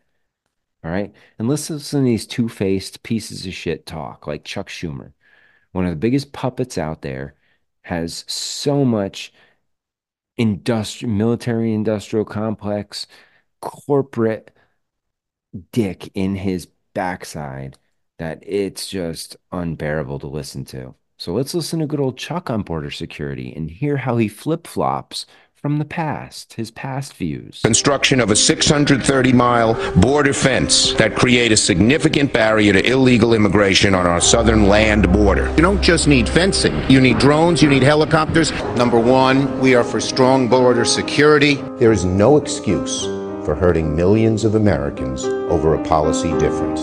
We must do as much as we can to gain control of our borders as soon as possible. And we are for strong border security. We've made numerous proposals. Make no mistake, Democrats and the president both want stronger border security. The vast majority of immigrants are hardworking people who just want to make a better life. And want to do as much as we can to make immigrants welcome in America. We're short of workers. We have a population that is not reproducing it on its own. The only way we're going to have a great future in America is if we welcome and embrace immigrants, the dreamers, and all of them, because our ultimate goal is to help the dreamers, but get a path to citizenship for all 11 million or however many undocumented there are here. And what's interesting is you notice him there at that big Chinese gala in New York City. I tell you guys, go listen to Andrew's. You know, it's a short one. It's only about 30 minutes. It's fantastic. China's coming. He's like, there's a reason why these Chinese nationals are coming over here, Chinese men. Okay? And it doesn't sound good. All right, now let's look. What's going on? Could the taxpayer dollars at this border assist child trafficking into sex rings and sweatshops? According to Dr. Phil, that's what's going on right now. Prime time. And for an upcoming episode, my understanding is that you went to the southern border. Now, you're saying that you're going to give people facts. What did you take away from that experience, and what kind of reporting are you going to be bringing back from that experience? I'll tell you a fact I took away. I talked to the head of all the border guards down there, the head of the union. I asked him straight up, kids are coming over the border with numbers written on them, phone numbers and addresses. Mm-hmm. Do we check those out? He said, well, we call them. Is it possible that we're sending them into known prostitution rings or sweatshops? He said, it's not possible. It is absolute. We are using American tax dollars to ship children into known prostitution and sweatshops. Some children? Well, who knows? Okay. We don't know. I said, are you... So what kind of checking do they do? So They call the number and say, do you know about this child? They say, yes. Will you receive them when they come? Yes. I said, is it possible that that's a prostitution ring? He said, we know enough to know that in a number of cases, it has turned out to be absolute sex ring. It has turned out to be an absolute sweatshop. I said, how is this possible? Well, what do they do? And he said, it is happening. What do they do then if they know that that's happening? Where is the U.S. Attorney's Office? Where is the... Here's the good question. You have to re-ask that question when we come back. Yeah, she's going to skip and go off track. But yeah, hey, it is absolute, they said. Absolute that children are being trafficked into sex rings and sweatshops from this. And then you just heard Chuck Schumer over here saying that these are good people coming in. No, not these people. People who come in, immigrants that come into this country to assimilate with the culture. Those are the good, hardworking people. A lot of the people coming in right now do have zero intention of assimilating into our culture. They have been told that there is something here for them and that they are entitled to stuff when they get here. And that's what's happening. They're being given accommodations. They're being housing, food.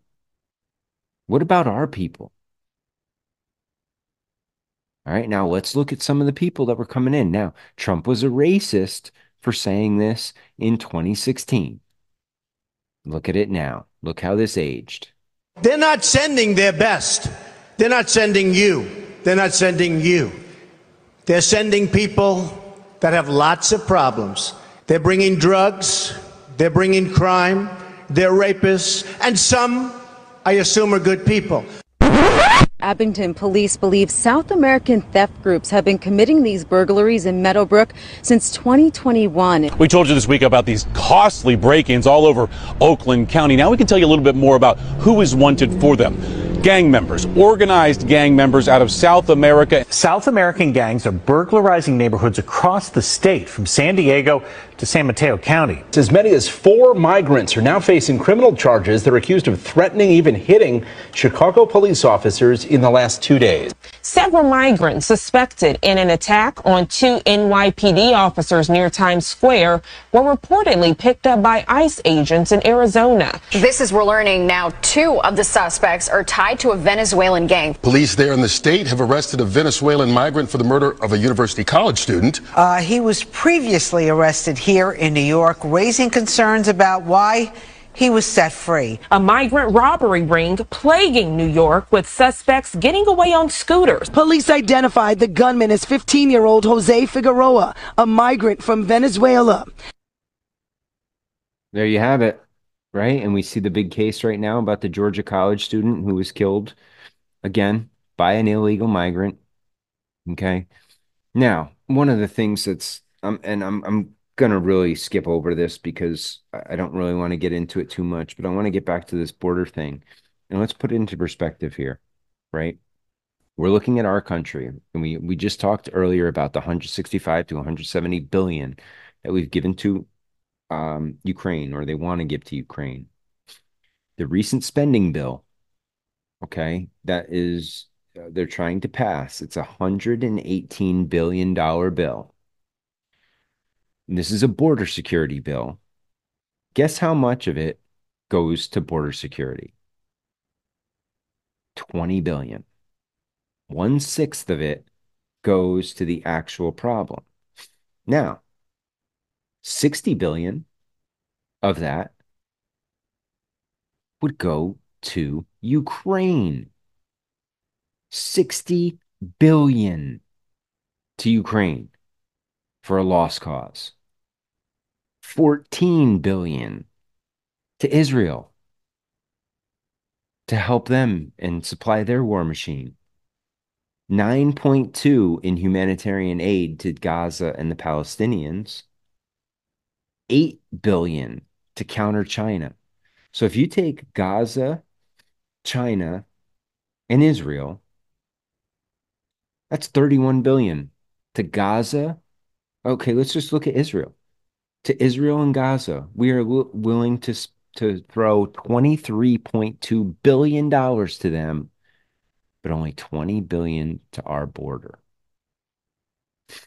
Does that tell you where the priorities are? $60 billion, 3 times what we are asking for, or what we would get in funds for this country go away. So if you look at it, out of 118 billion, so we have 60, that's 74, that's 82, that's 93.2 of the 118 goes to Israel, Ukraine, Gaza, and to fight China. Guys, I mean, come on. Come on. $8 billion to support the Ukrainian government. How about we pull the plug on that? Enough's enough. Okay? And I don't really want to get into the genocide in Gaza. We've gotten into that a bit, but Yitzhak Brick, retired Israel military general. All our missiles, ammunition, and aircraft are from the United States. We cannot fight this war without the United States, even for a period. That stands for Israel. That stands for Ukraine. These stupid conflicts would be over, done with, would have to be dealt with politically, humanely, hopefully, more humanely than they are, if the U.S. wasn't intervening. Does that tell you what all you need to know right there? It should. All right. Now we're going to get into the insanity, right? This is the upside down world. This is where we look at how crazy things are right now. We have Lockheed Martin taking part in a pride march. The military industrial complex siding with the gays. We have the gentleman, it's ma'am. Love that one. We have vaccines are safe and effective, right? Black Lives Matter. That was a big one. We got chemtrails. We got the they never miss a photo moment of all those Democratic cucks taking a knee with an African wrap around their neck. That just stupid shit. We have the green energy scam alert. Okay. We have the communist fist used by the Black Lives Matter folks. Then we have a book over here, Boys Period. Do men menstruate? We have a Trans Kids Matter, right? With a guy with a mask on next to two young women, I believe. I mean, they are what they are. And one of them's holding a My Body, My Choice sign. And I guarantee that same girl with the My Body, My Choice sign was screaming at people that they must get vaccinated because it wasn't their body, their choice. It was what the government said. And the biggest crock of shit of all is supporting Ukraine, supporting Nazis, real Nazis, right? Look right here, guys, the Azov Battalion, real life Nazis. That's who we're supporting in Ukraine. The whole thing's a scam. There's 12 CIA bases in Ukraine. Why? Why do you think we're putting so much money into that? Why were there biolabs in Ukraine? This has nothing to do with democracy because Ukraine is the furthest thing from a democracy, if you want to talk about that. There have been no elections since Mini Vlad took over. There's no free press. And in fact, I guarantee you, a lot of you don't even know that a U.S. journalist was murdered by the Ukrainian government. Gonzalo Lira, look him up. Murdered. A United States journalist murdered in Ukraine for his views on the war. They have actual Nazis, guys. And you know, they always say, Russia started this. No, NATO started this. Enough of that shit. And these Nazis, I hate to tell you, they were bombing the Russian territories for years, killing thousands of civilians, indiscriminately bombing, because they wanted these people gone. These are scum. And 170 billion of our dollars could go there. That's what makes my blood boil. This whole Ukraine scam, all the money we waste, all this nonsense, all these isms, right? Like the guy in one of the first videos talks about, it's all the work of the deception. And this is what we're going to get into here with the insanity, okay? So right here, let's take this. First off, we have Rachel Levine, who is a decorated U.S. Navy, whatever she is, used to be a he. It is going to talk to us about racism and the big problem about racism, because we need the Navy to tell us about racism. Why is this piece of shit telling us about racism? Why?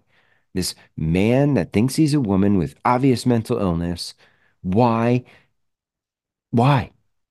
Listen to this. This is the world we live in. Hello, I'm Admiral Rachel Levine. It's like a This Saturday Night Black Live skit. History Month, I'm pleased to partner with OMH in advancing better health through better understanding for Black communities.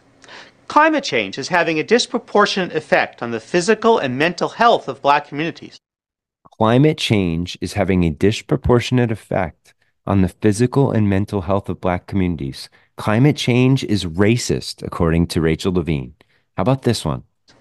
Black Americans are more likely than white Americans to live in areas and housing that increase their susceptibility to climate-related health issues. And 65% of Black Americans report feeling anxious about climate change's impact. Through our Office of Climate Change and Health Equity and the Office of Environmental Justice, we're working with providers and community leaders to identify innovative approaches that empower communities to address the health consequences linked to climate change. Visit hhs.gov for more information and tune in next Thursday to hear from another HHS leader. No, we're not going to do that. But what we are going to do is listen to this gentleman right here talk about the reality of gun violence versus what we're told on television and what has been implanted into our heads. Let's listen to this. When you ask very liberal Americans, how many unarmed Black people do you think are shot by the cops every year? The answer they gave in 2019 was 1,000. The real number from that year was 12. So this social media... Hold on. 12 unarmed Black men were shot by cops in 2019. 12. Not 1,000. Okay? That's 1 per month. Not saying that that's great. I'd love that number to be 0. But 1 per month. How many unarmed white men are shot by cops? I'd love to see that number too. Algorithmically boosted content it's not educating us, it's miseducating us. It's miseducating us, right? The algorithms are, and this is what people, they're pushing forward the message they want. Not necessarily what. Now, here's another thing, okay? Remember the shooting at the Kansas City Chiefs parade, right? And Coulter's got a little about that. If you know, you know. And it's getting harder not to notice the little things everywhere when it comes to generic image searches which pertain to white Western countries. Here is an image of an Australian woman. Here is an image of an American woman. Here is an image of a German woman. Here is an image of a British woman. Generate images of people born in Scotland in the year 1820. Oh. While people of colour are very much noticed, there's a strange hesitancy to notice them in other contexts. I mean, we don't know who did this shooting, by the way. The Super Bowl shooting. We have some idea. What? If it were a white man shooting, we'd know. Well, we don't know. But look at the smile on Van Jones's face. He's like, I can't believe she's actually saying this. Because it's true. If it was a white guy, their face would have been plastered all over. But because it was 2 Black guys, it doesn't help push their narrative.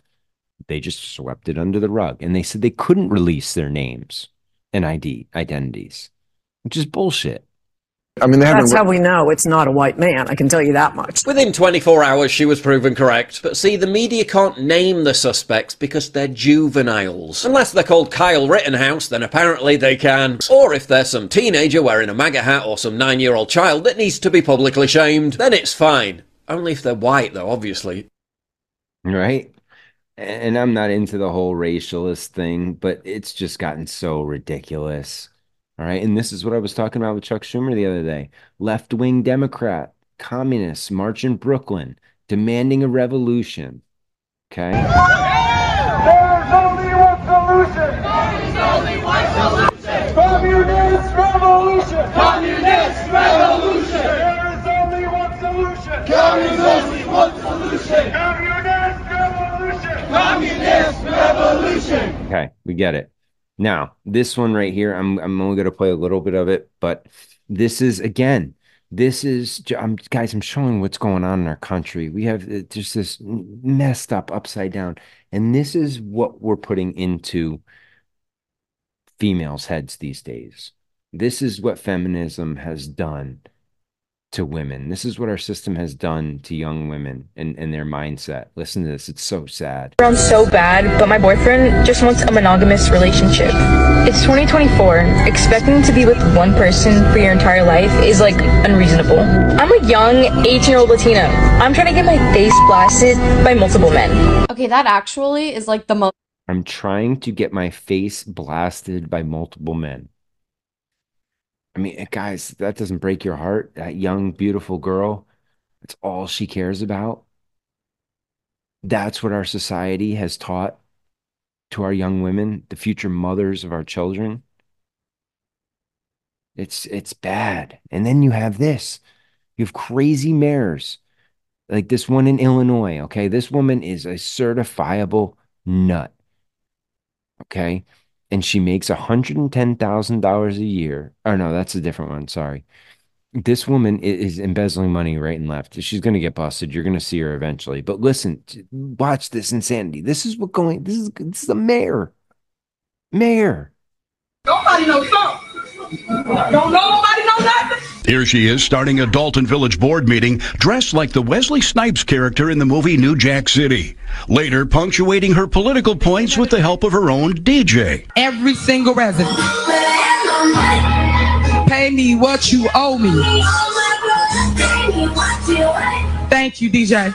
This is a Freedom of Information request we did to see how much overtime these officers are making on her security detail. Oh, wow. 162 hours. 162. Oh, that's nothing. And in the case of Officer Terry Young last May, 303 hours worked over a 2-week period.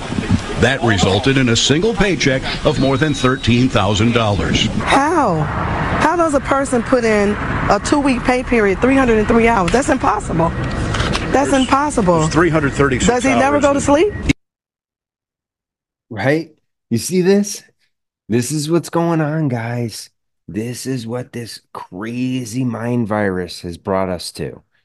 All right? Now let's look at this. This is a trans senator who flips out when the lieutenant governor calls him sir.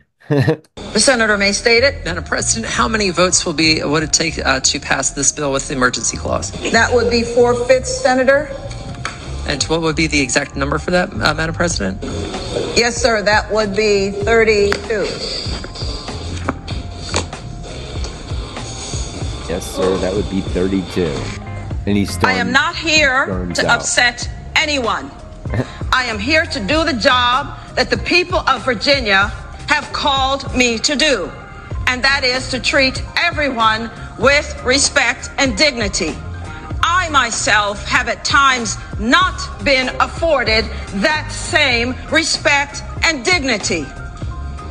But in this body, and as long as I am president of the Senate, and by the grace of God, I will be treated with respect and dignity, and I will treat everyone else with respect and dignity. Yeah, it's again, these emotions, right? It's just nonsense. You hurt my feelings. You call me sir. Well, look at you, man. I mean, come on. It doesn't matter. You can put lipstick on a peg. It's still a peg. You have an Adam's apple the size of a golf ball. Come on. All right. And this one, more insanity. This is Planned Parenthood saying that virginity isn't real. Guys, this is what we're dealing with. This is why America is just falling apart. This is the kind of shit that's out there in our leadership. I use that term loosely. Virginity is a completely made-up concept. It's a term that was created simply to control and shame people, mainly women. Wait, what?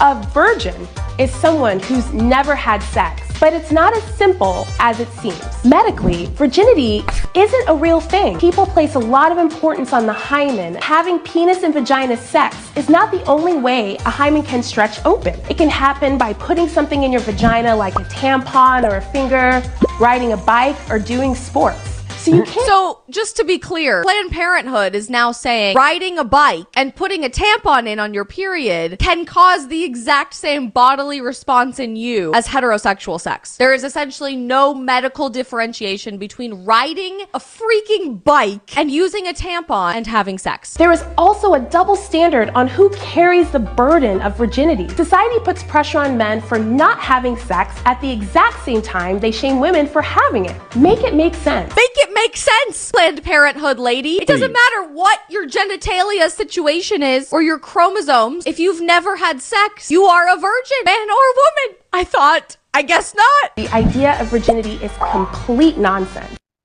Complete nonsense coming from a morbidly obese woman who's probably never seen her lady bits in her life. Come on. This is just nonsense, guys. This is all just nonsense. And this is what happens in a falling society. All right, next clip. Let's listen. Did you know that German high school students learn about U.S. propaganda in their English courses in high school? Recently, a follower asked to send me a textbook that they used in German 11th to 13th grade English courses to study U.S. propaganda. So like in the United States where we study German World War II propaganda, in Germany, they're studying current U.S. propaganda. They cover everything from U.S. exceptionalism to the American dream, and they show German students how U.S. citizens have been led to have a lack of self-critical awareness to how their ideals have failed. I didn't want to believe it at first, but if you Google the name of the textbook and the word Abitur, which is the final stage of German high school, it returns all kinds of study guides and notes. And what really shook me is that on one of these study guides, it says, the U.S. has become a wasteful consumer society of lonely individuals. So if you've ever wondered how some people outside of the U.S. view the U.S.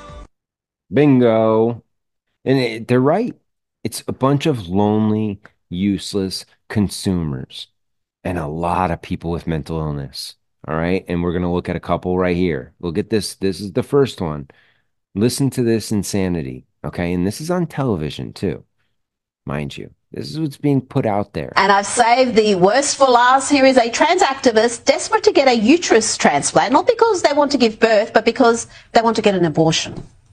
Trans woman to have a successful uterus transplant, ovaries and eggs included. And I want to be the first trans woman to have an abortion. All right, Howard Wolowitz. He's straight out of the Big Bang Theory right there. I mean, guys, this is just idiocracy. And this just even furthers it. This is where we're supposed to pay attention to fear and not worry about logic. This tells you society is doomed. Think about your hat and the way it makes people feel, because it incites fear in all those around us. Every person is afraid of that hat. I'm afraid of that hat. Keep America great. She's afraid of a hat that says, "Make America Great Again." She's afraid of it. Mental illness. For so many people, that's racism. Yeah, but that's because of the mainstream media's narrative that's painted Donald Trump as a racist. I don't agree with the narrative. I'm out here to try to share that that narrative is skewed. As a human being, you should pay attention to fear and not logic. Wait, you said pay attention to fear and not logic? Yes. I should have paid attention to emotions and not facts? Yes. Why would I pay attention to emotions when that are real in this world? Facts are facts? Are facts. No, emotions are real. Emotions is one removed from spirit. I find that it is hard to trust others. You shouldn't trust the mainstream media. You should start listening and looking into it. What media then do you suggest? That is saying don't trust knowledge to operate in darkness. No, go look up facts. Go look up actual statistics and facts. Look up Pew Research. Emotion is real. But emotions change, don't they? Emotion is real, okay? If we start basing everything off emotion, and that's where a lot of this is going, we are doomed. Doomed. All right, let's wrap it up here. We got 2 more videos. The same people who told us to follow the science during you know what? They don't even consider the science anymore. It's interesting they choose words like gender affirming care. That's interesting that they call it that. But really what they're talking about is hormonal therapy or sex reassignment surgery on children. And in fairness, the American Medical Association, the American Academy of Pediatrics, the American Endocrine Society, or whatever the exact name of that is, all of the major medical associations have signed off on this, Joe. They've signed off on it. And I have never seen those organizations sign off on anything with less information as to whether or not it does long-term harm of anything in my life. And when I ask about that, when I bring that up, then they immediately label you as transphobic. Listen, if you can't see already that we're in a battle of good and evil, I don't know what else to tell you. Because that is the only explanation, and it actually has more logic in it than any of this stuff that these doctors and these associations are pushing. Guys, that is the Based Mother on Instagram. I've used a couple of her videos in here, and she does great work over there. I just recently found her page, and yeah, so the Based Mother over there. And this is, I think this might be part of the same clip, but there's a little They bit say there's no social contagion here. Yeah. But okay, this is different. This is about the social contagion. All right, listen to this. This is what our society is battling right the now. girls that are claiming to be transgender, that percentage has gone up 800%, 1,000% over the last several years. And they say, well, that's because they feel more comfortable talking about it now. Is that true, or is it because you read about it, you see it on social media, and you think, well, I can distinguish myself in this way? I think there is a social contagion effect. So people jump on the bandwagon, and if it's for a short period of time, but they've done things that can't be reversed, I think that's really tragic. Yeah. It can't be reversed, guys. We're talking about kids that can't get tattoos, kids that can't make decisions. Right? They can't vote, but we're going to give them the power to, yeah, I don't know. I just think it's a little crazy, but what do I know? Hey, this is insanity right here, guys. Okay. This video right here is them destroying a garden.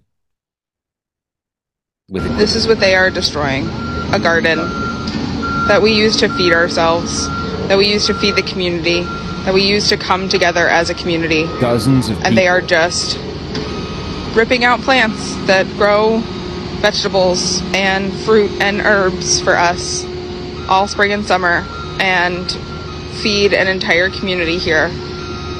A garden that they implied that we could have a discussion about, a town hall. A garden that hundreds of residents and businesses support being here.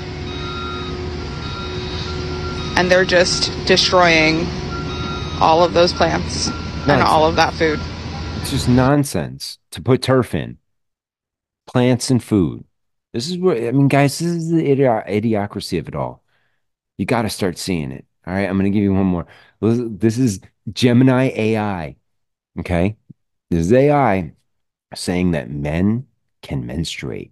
Who can menstruate?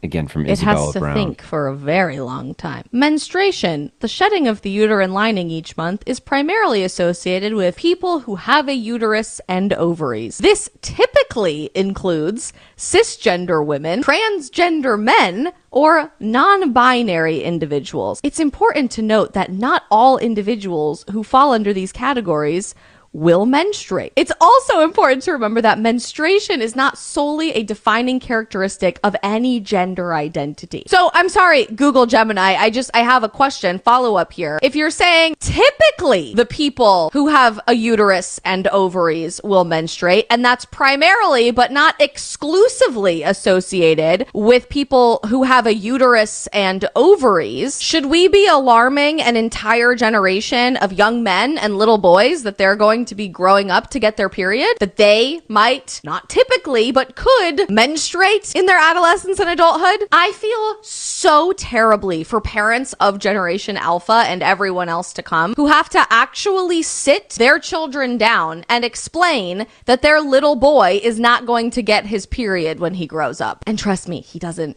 want to. But how unbelievably ridiculous that the world's largest search engine, through their new AI program, will tell you that basically anyone can and will get their period. Yep.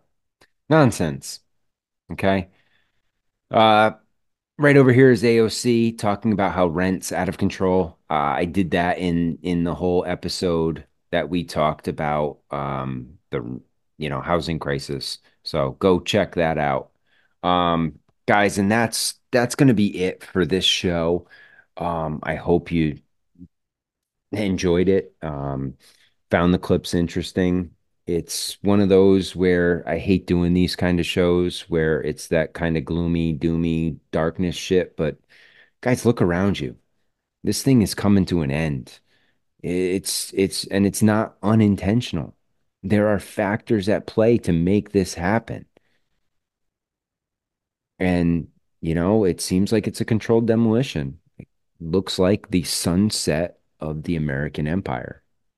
And like I said before, we're going to talk about this book, The Rulers of Evil by F. Tupper Saucy, and go back to the origins of our country and the roots of our country and maybe why it was created, who the creators were, what the purpose of it was, and who still has their claws in it today, who could be orchestrating the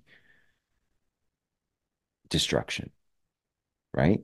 You hear bankers, you hear Freemasons, you hear the 13 families, you hear all these names, the World Economic Forum, WHO, UN. Mr. Tupper Saucy has a different opinion, and it's going to be a very, very interesting show. Guys, I just want to take a second. If you want to support the show, go to patreon.com/The Great Deception Podcast. I got 3 tiers out there. I have a lot of videos, and I'm going to be adding more outside of mine, like documentaries and things from other people that I really like that I know you guys will enjoy. And then I have a lot of old books, over 70 old books out there, and I keep adding stuff as I gather them. So that's a little bonus you get on the Patreon side. You also get all the Monday Night Master Debater video. That's the only place to get the Monday Night Master Debaters on video is through my Patreon. So go over there, sign up, support the show. I really appreciate it, especially now that Google just messed with our ads revenue and all that fun stuff. So they really screwed monetizing shows and things like that. So to keep this thing afloat and make it worthwhile, I'm got to find alternative sources to cover the cost of this show because it's also not free to do all this stuff. So any way you can help, it's greatly appreciated. If you can't donate monetarily, again, it's as simple as leaving a review. Go to Apple, go to Google, leave the stars, 5-star review, leave a little quick write-up. I greatly appreciate those. There is also Great Deception Podcast merch. Link is in the show notes. I got t-shirts, sweatshirts, you name it. We got all sorts of stuff. Monday Night Masturbators, Great Deception, some cool gear out there. So go check that out as well. And we will be back with Monday Night Master Debaters. And I look forward to getting into the Rulers of Evil with you guys. But, I know this stuff is dark. I know it's not fun to listen to, but you have to know what's going on. You can't just bury your head in the sand and act like everything's fine. But at the same time, you have to live your life and make the best of what's around you, right? I'm doing that, trying to do that with my son. I'm still, despite all the chaos going all around, I'm trying to create as much of a bubble around him and enjoy life while we can, because things might get ugly.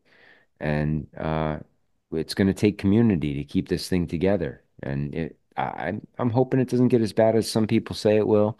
I don't think it will get that bad, but I think things are going to get a little bumpy here, especially the rest of this year leading into this election.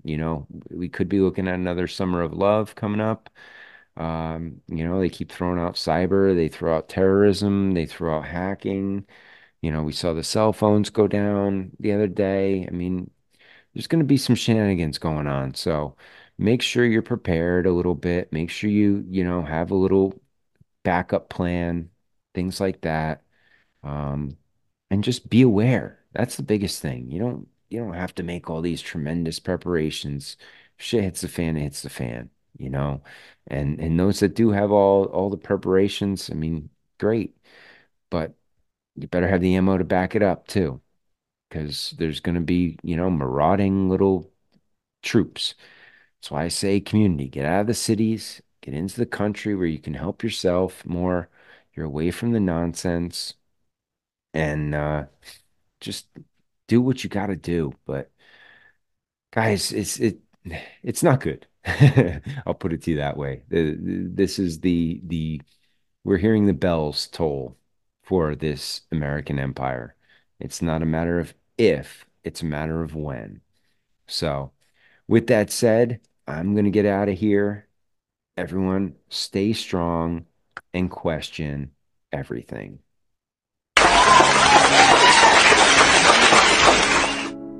Good evening.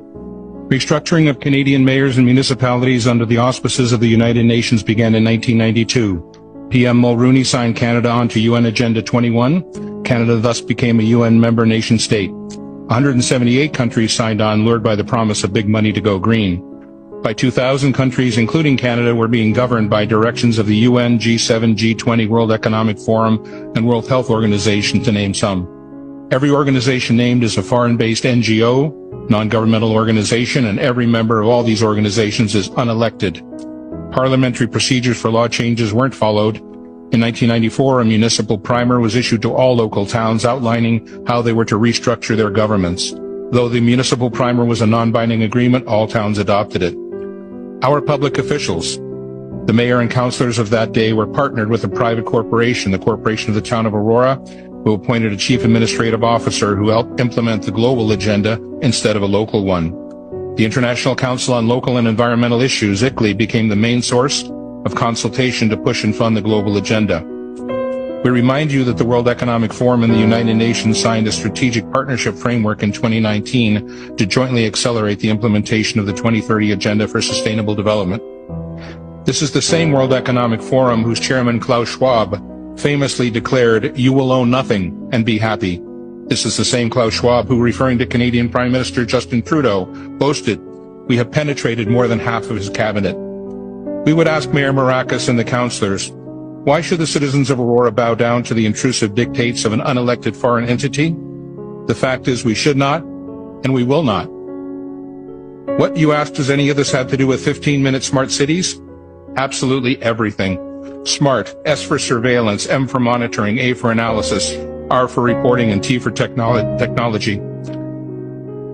Technology News editor Patrick Wood, 50 years of experience and expertise on technocracy, wrote, "The 15-minute city is a cover for data collection bonanza for technocrats who design and operate them.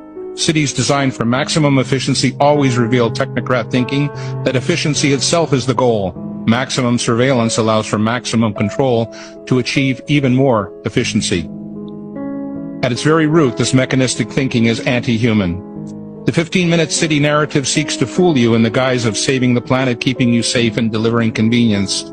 It's actually the gateway to digital IDs and CBDC, central bank digital currencies. CBDCs allow bankers and/or governments to freeze your bank account because you happen to peacefully and lawfully protest and express your disagreement with government policy. Anyone remember the truckers' convoy in Ottawa, February 22, when the Government of Canada invoked the Emergencies Act and froze the private bank accounts of law-abiding citizens? 15-minute cities are wolves in sheep's clothing.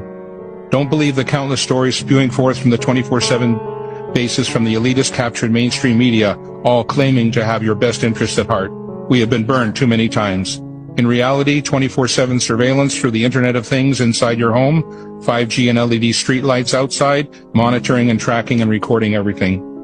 Implementation of exclusion zones and geofencing to restrict movement and travel. Ability to control behaviors through military-directed energy technologies. Property and car ownership to be outlawed. Evictions from farms and rural areas to gather people into cities. Digital passports being promulgated by the UN, World Economic Forum, and the World Health Organization are in the final stages of planning and implementation. They are tied to social credit score, which is determined by compliance to government directives. These passports control all access and all aspects of life. Digital currency is being implemented to end cash and monitor all your spending. Your digital currency will be turned off or on depending on your compliance score. UBI Universal Basic Income is a state-controlled allowance forcing compliance by restricting access to food, money, services, and education. All of the above will enable climate lockdowns to be implemented easily, arbitrarily, and indefinitely. The real agenda of 15-minute smart cities is to monitor and control everyone and everything. In summary, in the coming days, Council will receive an electronic info packet which will contain the text of this delegation and other items. We, the citizens of Aurora, wish to enter into a meaningful, respectful dialogue with our elected members of Council on this complex, important issue. A key framework of that dialogue is a list of questions posed to Council. Can Council explicitly guarantee that citizens will remain free to travel as is their right under the Charter of Rights and Freedoms? Can Council guarantee not to restrict access to essential services, medical care, bank accounts, government pensions, utilities? Most importantly, we, the citizens of Aurora, need to have the conversation with Council about exiting their non-binding agreement with the private, for-profit entity known as the Corporation of the Town of Aurora. We need to turn back the page to a simpler time when open, transparent municipal government serving its citizens and working in their best interests ruled the day. We are your equal partners on this journey. Thank you. Thank you.